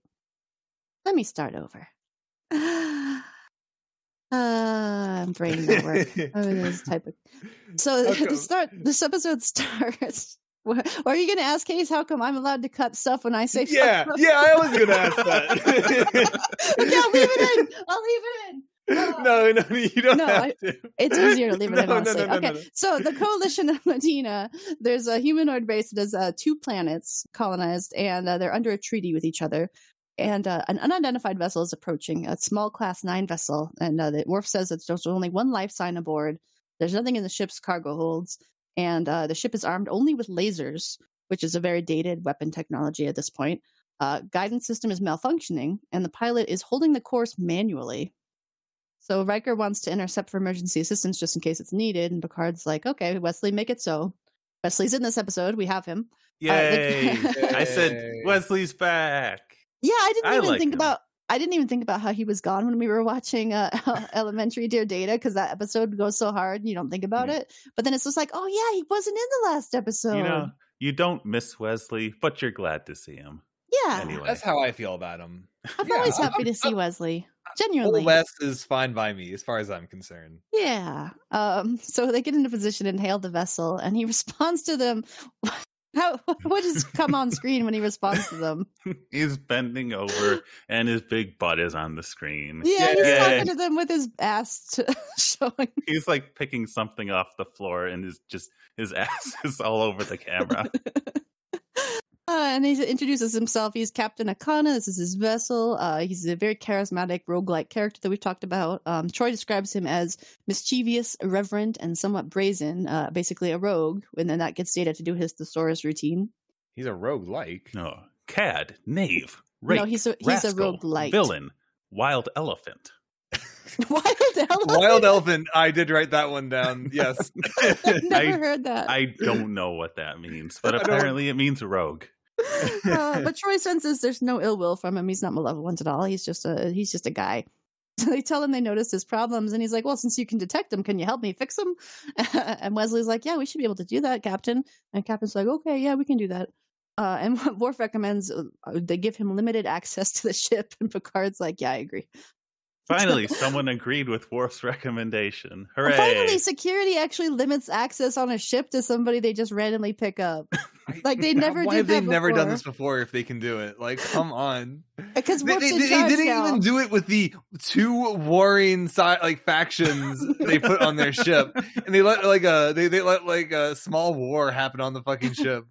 Some people might have gotten eaten. It's okay. It's fine. I think it's because Worf is in charge now, though, and he's just more on the ball about not trusting anyone ever. Well, he's much louder is the thing. He is much louder, yes. So they get ready to transport him over, and the transporter chief is not O'Brien today. It's a woman. So Okona hears that. Is that a woman on the call? I hear a lady? He immediately turns on his horny mode, like, oh, a lady? Let me get my perfume. Or I guess it's cologne. I don't know. Riker guides Wesley to engaging the tractor beam under the ship, which I thought was a really cute. They're actually continuing with that. We're going to show Wesley how things work story. But he's guiding Wesley to get the ship locked onto a tractor beam, and they beam over Okona. And they have like a full fucking party for Okona. Is Worf, Riker, Data, and Wesley are all there, and the transporter chief, and which is important. And Worf immediately wants his weapons, immediately confiscates them. And a Klingon security officer? No wars available, huh? Jokes Okona. takes all his weapons. Of course, Worf does the thing. He's like, "Come on, the other weapon." Okay. Well, he hands him this giant fucking knife. This knife is like a foot long. And he's like, "Oh, this is massive. This is more like jewelry than a weapon." Is it? No, it's like a giant knife, my dude. It has a serrated blade. He doesn't even have it sheathed. Like, dude. But he hands it over. And Riker tells him, okay, if you just give the part to Commander Data here, he can get it fixed for you. And Okona's like, I would really like to fix it myself. I'm kind of a hands-on guy. And Riker's like, you wouldn't fucking understand the tools we use, dude. You have lasers on your ship, you idiot. He's like, yeah, you might be right. But can I at least watch while it's getting fixed? And Riker's like, okay, yeah, that can be arranged. So he then walks over right past Commander Data and hands it to Wesley. And Wesley's like, I'm not Commander Data. I'm just an acting ensign. And he's like, well, acting ensigns have names too, don't they, son? Like, the whole thing was just a charismatic, like, hey, I'd like to get to know this kid for some weird reason. But he still gives Data the cold shoulder after he says hi to Wesley and introduces himself, which I was really like, do you see Data in the background? Like, oh, he was going to say hi to me, but he didn't. Poor Data. I'm sad. Everyone's so mean to him. But you know who he did want to get to know. Oh, yeah. He walks right over to the transporter chief and they start flirting. And I wrote this down verbatim because this is a good line. This is a good pickup line. If you're ever in space, guys, keep this in mind. And thank you for bringing me here and enabling me to see a truly beautiful woman. You have the majestic carriage and loveliness that could surely be traced back to the noblest families. Like, what a fucking line. And she tells him, too, like, I bet you say that to all the ladies. But he continues to flirt with her like she's into him, and Riker has to cut it off and be like, okay, Okona, go follow Data. Riker chimes in with, Mr. Okona appears to have excellent vision.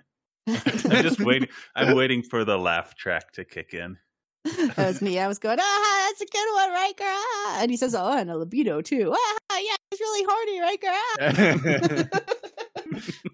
They leave the room too, and Okona is talking to Data like, she sure was hot, right? And Data's like, I don't know, dude, I'm not programmed for that. I'm an android. And Okona is just like, well, then, have you seen any good-looking computers lately? Dun. Hey. And then we see Okona watching Geordi fix his part, and he's asking him a bunch of questions about what he's doing, and they're just like laughing and having a good time. And does anything really come of that scene except for we just know that he's really charismatic and charming. He asks Data if you've ever been drunk, and Data says no, which is not true. No. He says that I've never been drunk from alcohol. That's true. He does say that. But okay, first of all, you would think he would bring it up at least. That's the next scene though. Like they have this weird cut where he's following Data, then he's talking to Geordi about the part, but then he's just following Data down a hallway alone. Like they just cut right to that. But he's asking Data like, have you ever been cold or warm or drunk? And that's when he does bring up like, drunk from alcohol? No. And then he asks him too if he's ever had love, and Data asks him to clarify if he means the act or the emotion, because boy, he has definitely had the act. We remember that. But Okona just said, they're the same thing, which is real shitty response. Data's like, I think that's inaccurate. And Okona's like, yeah, maybe. I don't know. I don't think. I just fuck. And Okona's just giving him... ergo sum, I think, therefore I fuck. That's not it. How do you say fuck in Latin? Someone email us.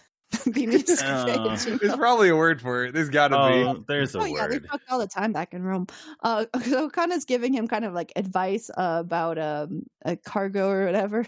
Just telling him a bad joke about birds. Like, if your cargo is canaries and half of them are flying, you're fine. Or something like that. And Data's like, that doesn't make any sense. And he's like, no, it's just a joke. Is it a joke? It's... And then Data then enables laugh.wav at this point. Yeah. So kind of asks him if he knows what funny is, and he can't answer. And so he's just like, well, can you at least tell me what room 806 is? And Data points into it, and he asks why. oh, you probably wouldn't understand that either. And he walks over, and it's the transporter chief in like a silky red dress with no bra and gloves. Ooga. She's in a very... Oh, sorry, go on. No, go on. I was just gonna say, whenever he asks Data, what is a joke? Data goes, "Oh, it's a ruse. What was the French word? A bon mot. A bon mot. A bon mot." He's like going through all his dictionary definitions. He's like, "No, Data, that's just the dictionary definition. I wouldn't." And then yes, and he goes like, "I bet you wouldn't get this either." And then I'm gonna go fuck. he gets ready to fly out. Data does get that. This, though, 'cause he's done that. And the person who he's going to fuck is Terry Hatcher. Is that really Terry Hatcher? Mm-hmm. Oh, I did not recognize her. She said she wanted her name taken out of the credits because her scenes all got cut. So there you go. Sad. That was am I completely wrong? But that's who played Jadzia on Deep Space Nine, right? No. Okay, I'm completely wrong. What was that actress? That was what's her name? God, I should know this. Terry Farrell. Is it different Terry? Terry, yeah, it's spelled differently. Terry Farrell. Who's Terry Hatcher then? Terry Hatcher was in Seinfeld, and she said they're real and they're spectacular. And then she was on Desperate Housewives, and she was in other things. That's the story. So that's who that was. That's why wrong. I didn't. You're wrong. Terry Hatcher is the character that pushes the giant egg in that GameCube game. What? Huh? I don't get it. No one knows what Billy Hatcher is. No one knows. Keep going. I'm sorry. I'm sorry too. I don't get it. So Wesley and Geordi are Wesley and Geordi are fixing up the part, and Riker goes to check on the status, and Wesley's asking Riker what he thinks of Okona, and Riker just has a scene where he's explaining to him like, he's a charismatic guy, he's really good at handling people, but he's very roguish and alone, and he wants to be a loner, and he's good at handling people, all right. Oh yeah, baby. But Wesley is just like, why does he want to live like that? Just kind of asking him the questions. But then we cut to 10 forward, where Data is asking Guinan if she's agreeing with Okona that aspect about him, that he doesn't know what humor is. And she's like, I simply said I've never seen you laugh. And she's not sure that he knows what a joke is. And how does she prove this to him, you guys? By telling the worst joke ever. Oh, what the hell is this joke? This is awful.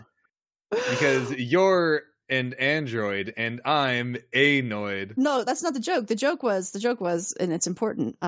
It's just you and I here. We're talking. We're having an intimate conversation. Why? Because you're a droid and I'm annoyed. See, it's important to not say the full android part because that's part of the joke. Oh, I'm sorry. Yeah, you're right. You see, yeah. Because it rhymes. It's a terrible fucking joke. But he just thinks that she's saying she's annoyed with him because what else would you possibly think? And she's like, no, I'm annoyed. And he's like, oh, humanoid. Oh. I don't know how he got that. I genuinely didn't even get it until he said like what it was. Yeah, no, even with the subtitles on and it's spelling it correctly, it's still like, what the fuck? I don't understand. What is annoyed? It's a real reach. It's a real reach. It's a terrible joke, but it was only 2 months after this episode aired that thing happened with the Noid guy who took a bunch of hostages. I was actually wondering if it was that, right? Maybe it was a Noid joke about the Noid pizza guy. Not the guy, but the Pizza Hut character. But if you guys don't know what we're talking about, there was a guy with schizophrenia whose name was Noid, and they had to stop using the Noid character because this guy basically went crazy over it. And did he kill somebody or did he just hold somebody hostage over it? He took hostages in the pizza restaurant. I did not know this happened. No. No, this was a thing that happened. So that's why the Pizza Hut stopped using the Noid, because this one guy. Yeah, his name was Kenneth Noid. They had to avoid the Noid. Yeah. They did have to avoid the Noid after that. Yep, but I'm sure. But Data points out to Guinan, though, perhaps the joke was not funny. And she says, no, the joke was funny. It's you, Data. Are you sure? He says. But she gaslights him into thinking it was actually him and not her terrible joke. So he asks what he should do, and she advises him to seek a smarter computer. Actually, she said most people she would send to a higher power. Is that really what advice you would give people if they didn't know what humor was? Go talk to God about it. I'm gonna go pray for funniness. She's a very religious lady, that Guinan. So Data goes to the smarter computer of the Enterprise and the holodeck, and asks the computer to explain to him what the amount of holodeck we're getting in these 2 episodes too is really good. I don't know why suddenly they're like, we have a holodeck, we can do whatever we want with that holodeck. Let's fucking do it. Maybe they just have more budget. Maybe they got set budget for sets now. Yeah. Although if you look at the set of the Comedy Club, I don't know if you guys noticed this. I only noticed this because I drew it in that one cover. This is the same set that they had the Jazz Club as. They just have a few things changed around in it, but the walls are the same. I did notice that because those stupid pink walls, I had to paint them. That makes sense actually, because it is basically just sort of like the word for it, just like a presentation area. So yeah, you may as well just reuse that. Yeah, I think they just changed out a little bit, but it's just like, this is our bar set. We're just gonna change the bar a bit. Just add the chuckle hut to the background, and we're all done. Yeah. Well, it said something about like I think I wrote it down. Comedy Cabaret. Or Chariot something. Yeah, it's a Chariot Comedy Cabaret, I think it's the name of it. Right. So Data goes to the holodeck though, and he wants to get a holodeck program of a comic to learn from, and asks who the funniest on the file is. And the computer tells him that the funniest comic on file is a 23rd century comedian named Stano Riga, who specialized in jokes on quantum mathematics. Which what? I actually thought this was funny. It's what the computer thinks is the funniest comedian. So of course they think like someone who's really good with like figures and stuff would be the funniest comedian out there. I feel like it has to be using some other metric than just what the computer thinks is funny. The computer doesn't think, it's a computer. Well, how else would it like empirically think like what the funniest thing is? I thought that was the joke that was happening in that scene. I thought that was funny. It was good. I thought it was very funny too that the funniest comedian on the ship's record is fucking guy who jokes about quantum mathematics, and it's just like, no, too esoteric. And the computer then gives him a list of comics, scrolls through really fast, and he's just like, oh, that one, and he picks a guy named Ronald B. Moore, who is played by Joe Piscopo.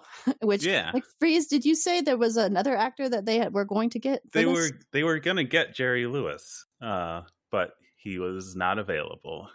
So that's insane to me, because what they do is they have Joe Piscopo do a Jerry Lewis routine. Yeah. I loved it. I hated this guy, I'm going to be honest. I really genuinely hated this. He has a funny scene when he's like doing like a thumbs up later, but anytime he's speaking is unbearable. What? Did you know who this guy was, Hayes? No, I did. Okay, that's my point. he was a comedian in the 80s, but yeah, I'm sure he was a comedian. I have no doubt about that. He was on Saturday Night Live in the early 80s. Well, was he on Saturday Night Live? I didn't know that. Yeah, I think I've seen some of his stand-up. I bet this dude was on Saturday Night Live. Wow, Saturday Night Live was good at a point. Okay. It was good probably for like 6 years. Probably not when he was on it. Sorry to Joe Piscopo. I'm sorry if you ever hear this, Joe. I'm sorry. It's not personal. I thought he was great because his role is to get Data to act as goofy as possible, and he does succeed in that. Yeah, he does succeed in it because Data walks in on him giving first of all stand-up routine to an empty audience, and he's just, Mr. Comic, I wish to know what is funny. And I wrote down what he's line here because I really appreciated this. Like, this I thought was a good, funny line just because it's stupid. Funny, I don't know. It's a matter of opinion, I guess. Tip O'Neill in a dress? Some people say words that end in K are funny. A briefcase that looks like a fish? Personally, I find that hysterical. I thought that was cute. I had to look up who Tip O'Neill was, though.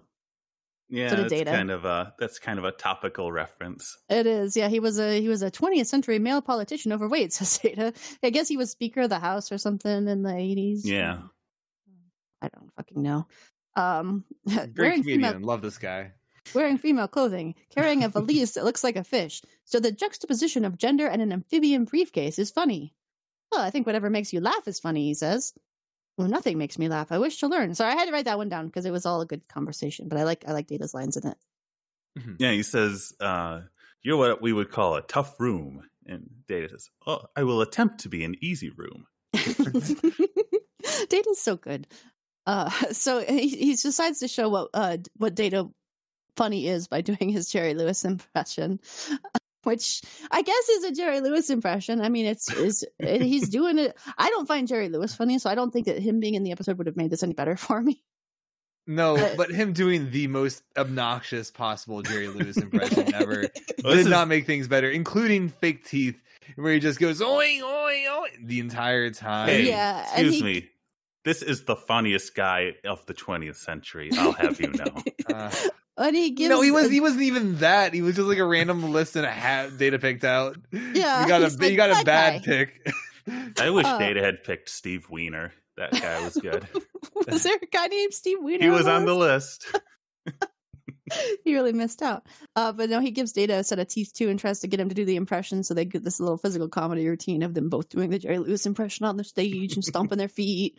And he's like, okay, that's not working out. Let's try teaching you some jokes instead. Those aren't my specialty, but maybe they'll take for you more. And so he starts to teach him some jokes, and he pulls out a cigar and says, "Hey, you can do this with your hands. It's kind of a prop thing." And Data's like really into it, and he starts speeding up the recording and watching it at like 10 times speed to get all the jokes as fast as possible.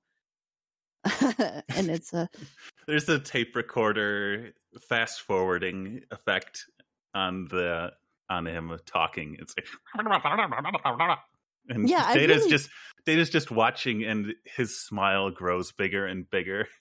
Because he's learning so much. Yeah, I like this a lot that they just have him fast forward like that. So he's at 10 forward and he's trying out this material on Guinan. And did either of you write down this joke and want to tell it? Let me see. Because I can paste it. Hold on. Okay, here, I found it. It says, a guy walks into a doctor's office. The doctor tells him, "You need an operation." The guy says, "I want a second opinion." The doctor says, "Okay, you're ugly too." Boom. I liked it. I thought it was a good joke. I liked it really well. And Guinan, she just like bites his head off over it for no reason. Well, he good. asks if he was funny, and she's just like, "No." I thought it was funny. And he sits down dejected, and she tells him that he spoiled the joke somehow, like it could have been his timing. And he says, "My timing is digital," and that she laughs at because that is funny. He doesn't get it. I think Geordi would have laughed. It was better than the jokes he told Geordi in the past. Yeah. So he goes to tell Guinan another joke, but she's saved by Captain Picard calling him to the bridge. A monk, a clone, and a Ferengi decided to go bowling together. And we don't get to know. I want to know what the joke was. That sounds good. So Data takes his post on the bridge, and they have an unidentified. We have the A plot coming back in. Warning. An unidentified vessel that isn't responding to hails is a Class 7 vessel with a crew of 26, and it flies up to the Enterprise and locks its lasers onto them, which they're like, cute, that's cute. I love when Worf says, "They're locking lasers on us." It's like, what the fuck is this? Yeah, they point out that the lasers would not even penetrate their navigational guidance shields. Like, the lasers are so weak compared to the Enterprise. But they go to yellow alert just because regulations call for it. But Picard says to lower the shields. And Riker's like, "Why?" And Picard jokes, "Oh, in case we want to surrender to them." There's jokes all over in this episode. I like the running joke of everybody's telling jokes. Worf didn't like that joke. He growls at it. I liked it. Picard, he's a funny guy when he wants to be. Yeah. So the ship finally hails them and tells them that they have no rights in the system. And this is Devin of planet Altec. The ship you're towing is of a wanted criminal, Okona. And Devin wants him for his crimes committed on the planet. And I like that they mute the call so that they can ask Troy. And Troy's like, "Yeah, he's angry." Thank you, Troy. Devin will not tell them what Okona's crimes were, just that he is wanted. And then another vessel, very similar to the first one, but from the opposing sector, also approaches from the planet Streleb. And this guy introduces himself as Security Kushal from Streleb, and he's there with a younger man. He also wants Okona. And Picard at this point calls Okona to the bridge. But he's telling Kushal, like, "Okay, we got to get this sorted out. This guy also wants him. We'll contact you back." But Worf says that Okona is not responding to their request to come to the bridge, and he's been reported in 3 different crew quarters. Ooh. So Picard says, "Go get him." We get this incredibly dramatic scene of Worf walking down the hallway. There's this music that's like implying that Worf is about to go beat some ass. It's great. Well, he looks like it too. Like he looks angry, and the camera. What do you call that kind of shot where the camera's in front of Worf and it's following him as he's walking down the hallway? Just like a tracking shot, like yeah. There's a tracking shot of Worf just walking down this hallway out of the turbolift and into a room where Okona is making out with a woman in a bathrobe. He's really sleeping his way across the Enterprise. He's got a lot of energy. How long has he been on there? You know, he has to make life is short. You know, I'm impressed. When you're on a ship, you gotta fuck all the ladies you possibly can. Okona immediately tries to brush off Worf, like, can I wait a couple minutes? And Worf is very upset about this, but Okona holds his ground and kind of stands toe to toe with him. And Worf says, "I would love to get in a fight with you, buddy. I want to punch the shit out of you, but I have my orders." And Okona's like, says to the woman, "You see what it took me to drag you from your arms?" And goes to the bridge. Okona could probably take Worf. Worf's not exactly like. If we're being honest with ourselves, I know Worf is supposed to be intimidating and everything, but I mean, if we look at his record for fights over the course of the series so far, he's not done great. Okay, how often is Worf fighting just some guy though? Well, okay, that happened a few times. You lost a bunch of Ferengi with hula hoops. There was two of them, or at least. pool noodles. I'm sorry. Noodles, yeah, they were electric pool noodles. Okay, yeah. Wasn't he fighting like 3 of them at once too? Like he had a Ferengi on his back.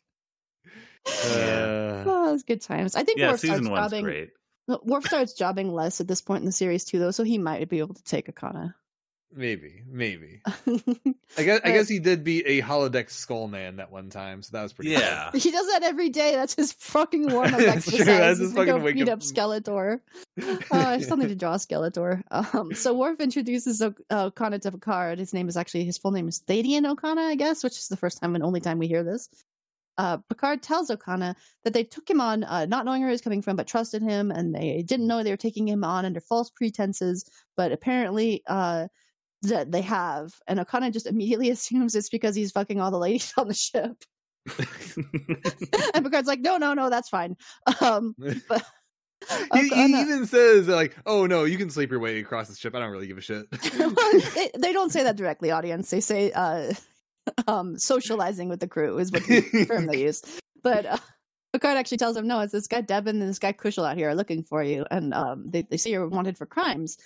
And Okona assures the Captain Picard that he's not a criminal. He hasn't committed any crimes. He has no idea what they want him for.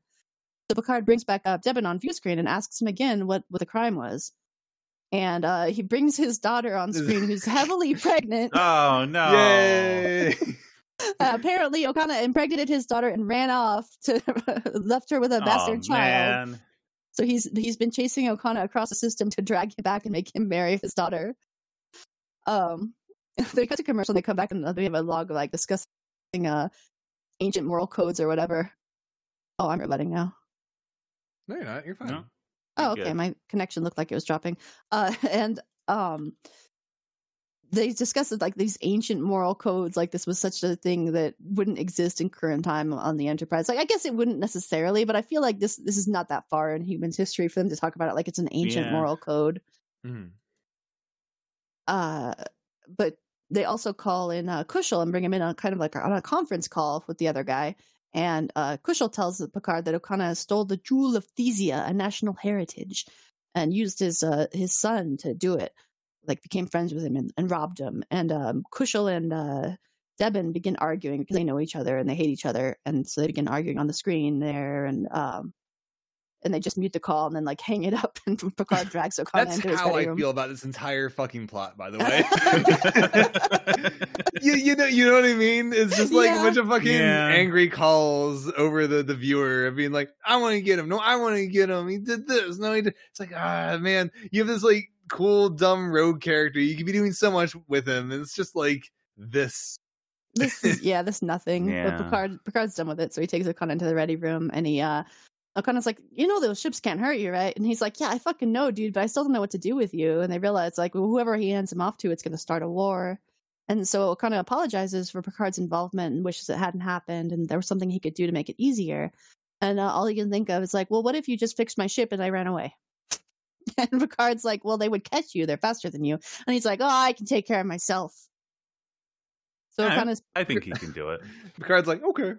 yeah, whatever. If that's your choice. I mean, Picard says that's basically what Starfleet regulations would say he should do. Like what else could he do reasonably in this situation? Yeah, because he has no jurisdiction here. He's just in some random star system. It's not your job to protect he says this that he's guy. not the judge. He's not there to arbitrate. He's just like kind of caught in the middle here, and he needs to do some kind of action that's like the most neutral in this situation.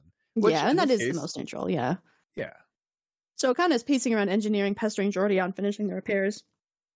And Geordi's like, "What's the rush? I thought you liked it here." And Okona's like, "I did like it here, but it stopped liking me. Damn. Time to disappear." And Wesley's there, and he starts like, "Why is your life like this, bro? Like, why do you live like this?" It makes him feel really bad about it. Like, you just run. I couldn't live like that, man. Just running off and leaving all my friends behind. And Okona's like, "Yeah, it's not like that, but maybe." And he makes him feel bad enough that, like, after 30 seconds of he goes to the bridge and he tells Picard he's going to surrender himself. And Picard brings the conference call back up and tells him it's difficult communicating this way, so maybe you should all just come to the Enterprise so we can have this meeting face to face, which isn't really that difficult. It's a fucking conference call. It's not that hard. Yeah, faithing it feels like it'd be harder to get everyone onto the fucking ship and make sure things go smoothly rather than just doing a Zoom call. Yeah, I guess Picard's just old-fashioned that way. He wants to just have everybody... Old-fashioned? He's like... old-fashioned to him is like just Zoom at this point. Yeah, I know. It was a joke. So all four of them... Maybe they will all be caught off guard by not being in their own ship. And they'll be like, I'm trapped. More neutral. I'm trapped here with Picard, who is a very scary man. Yeah, I mean, it's a more neutral setting, so it does make sense. And they all agree to it. Right. And all four of them, Devin, Kushal, and their children, Yanar, and Benzin. Benzin. Is that his name? I don't know. I knew Yanar. I did not remember the dude's name at all.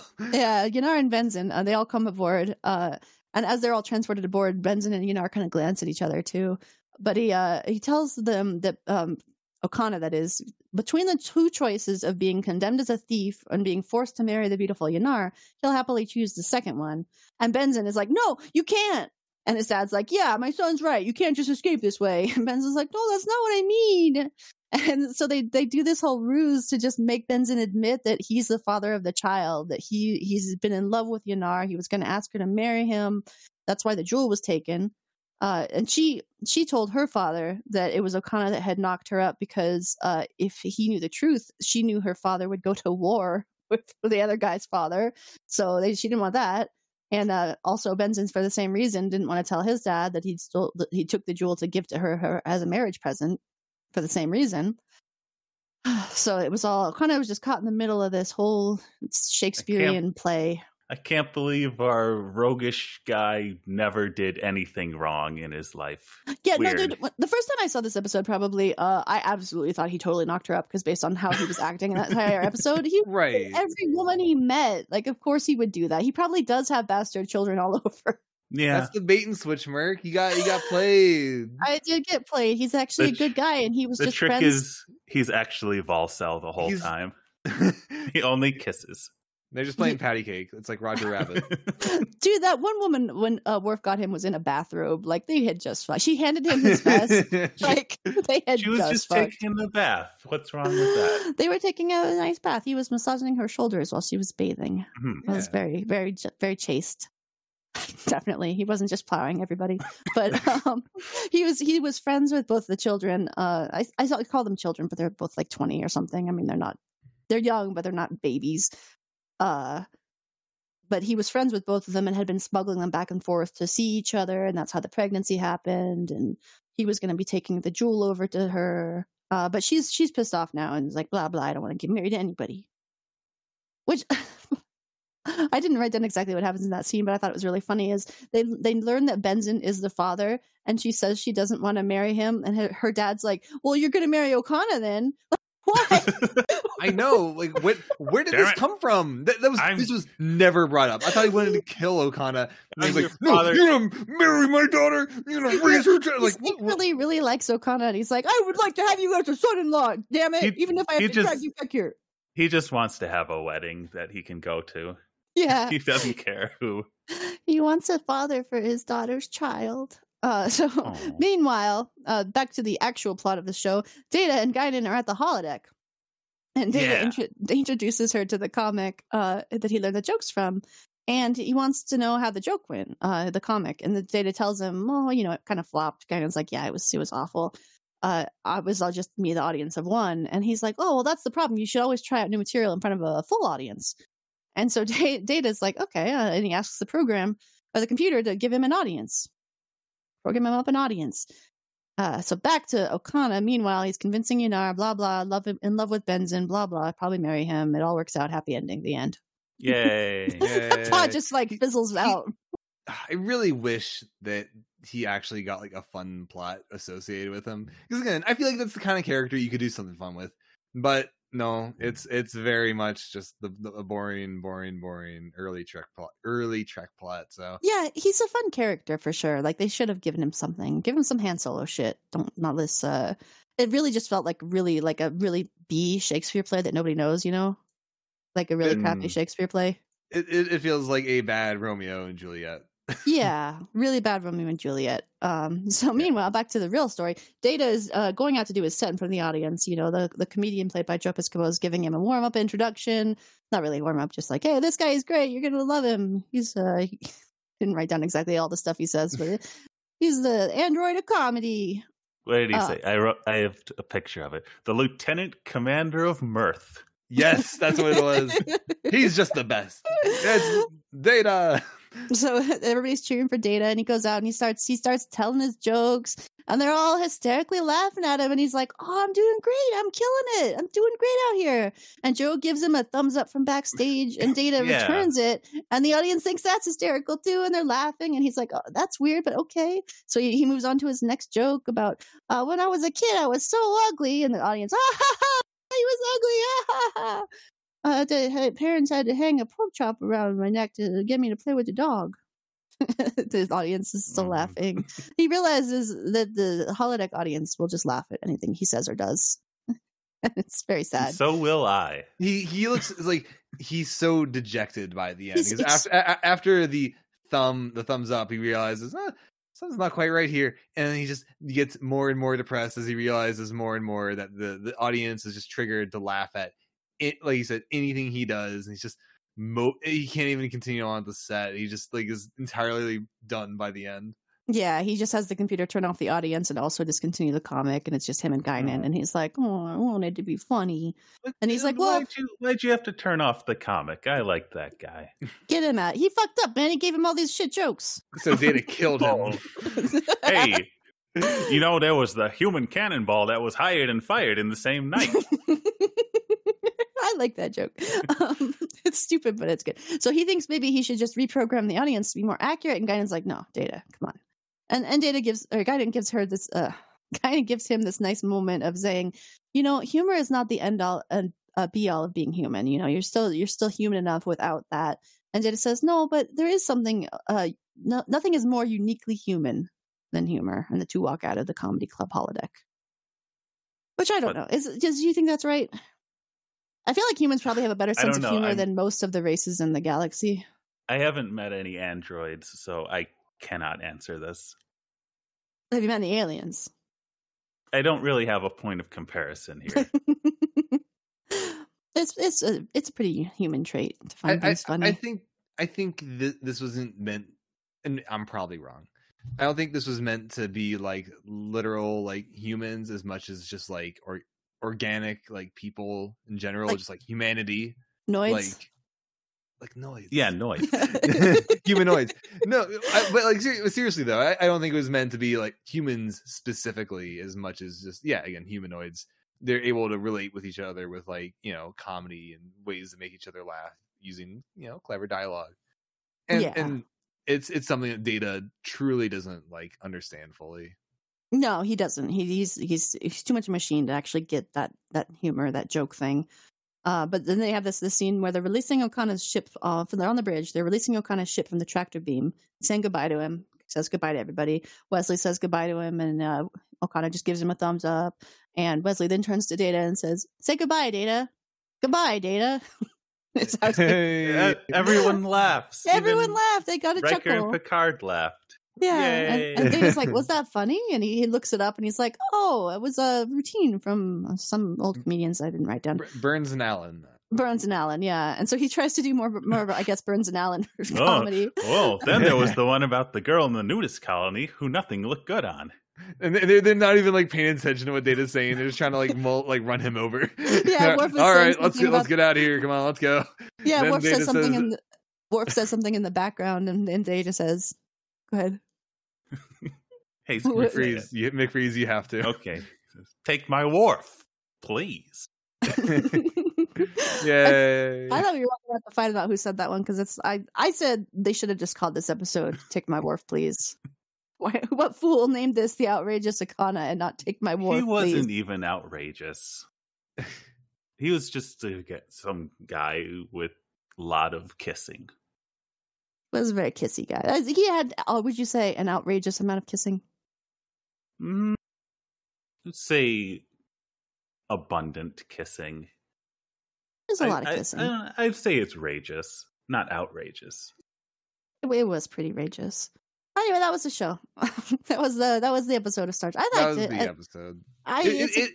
It didn't sound as like, it's hard to make it sound more entertaining than it was because a lot of the humor and a lot of the fun is just seeing Data do wacky arm movements. And Data's anytime Data is waving a cigar around and just moving his arms in the same way for like 5 minutes, I laugh every time. and even the Okona stuff where he's just kind of interacting with the crew and like the first half of him like being there, like that's like fun stuff where he's like, yeah, he's kind of this weird charismatic figure. Like that's fun before the plot starts. Yeah, the actual plot is kind of like it almost feels like an afterthought. Like we just need to have something happen here, so let's just make some shit up together. But really, this episode is about Data and learning comedy. We need like 10 more minutes on this episode. I feel like the episode honestly would have been better if Okona was just there as like a slice of life thing while Data has his plot. Like, yeah, if Data was the A plot and Okona was just the trigger that kind of set it in motion because he accused Data of not knowing what funny was. Yeah, I think that would have worked out way better. Oh, they could have just written Okona having more hijinks where he was making out with women or he had to date 2 women at the same time and it was a big farce. Yeah, that would have been great. We just gets like, that would have been. He's fun. Like ducking around the 10 forward, doing 2 dates at once in that classic routine. That would have been better. But it was a good episode. I'm relieved that we're in the episodes that I can be like, Star Trek, good episodes. It wasn't a top tier episode, but it's not season 1, so. Yeah, like Hayes was saying, this is like a really good season 1 episode because the production is also a lot better. Like we just have like that scene of Worf walking down the hallway. We had nothing fucking like that in season 1. Right. It was just solid. It was a solid episode. Yeah, I liked it. I like when you just have some episodes that are they're just fun to watch. The episode, they don't have to be the best one ever. Yeah, they can't all be the best one ever. Sometimes they're just, sometimes you get Data doing things with his arms.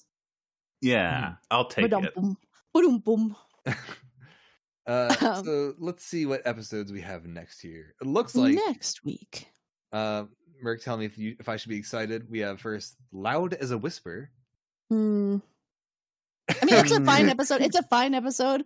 I don't like the guy that's in it. He creeps me out. Well, what about the Schizoid Man? That episode rules because that is a Data episode. Oh my god, it's so good. We get some really powerful Data in that episode. They put 3 of the most Data episodes in a span of 4. It's so good. It is. Yeah, the next one's actually a Troy episode.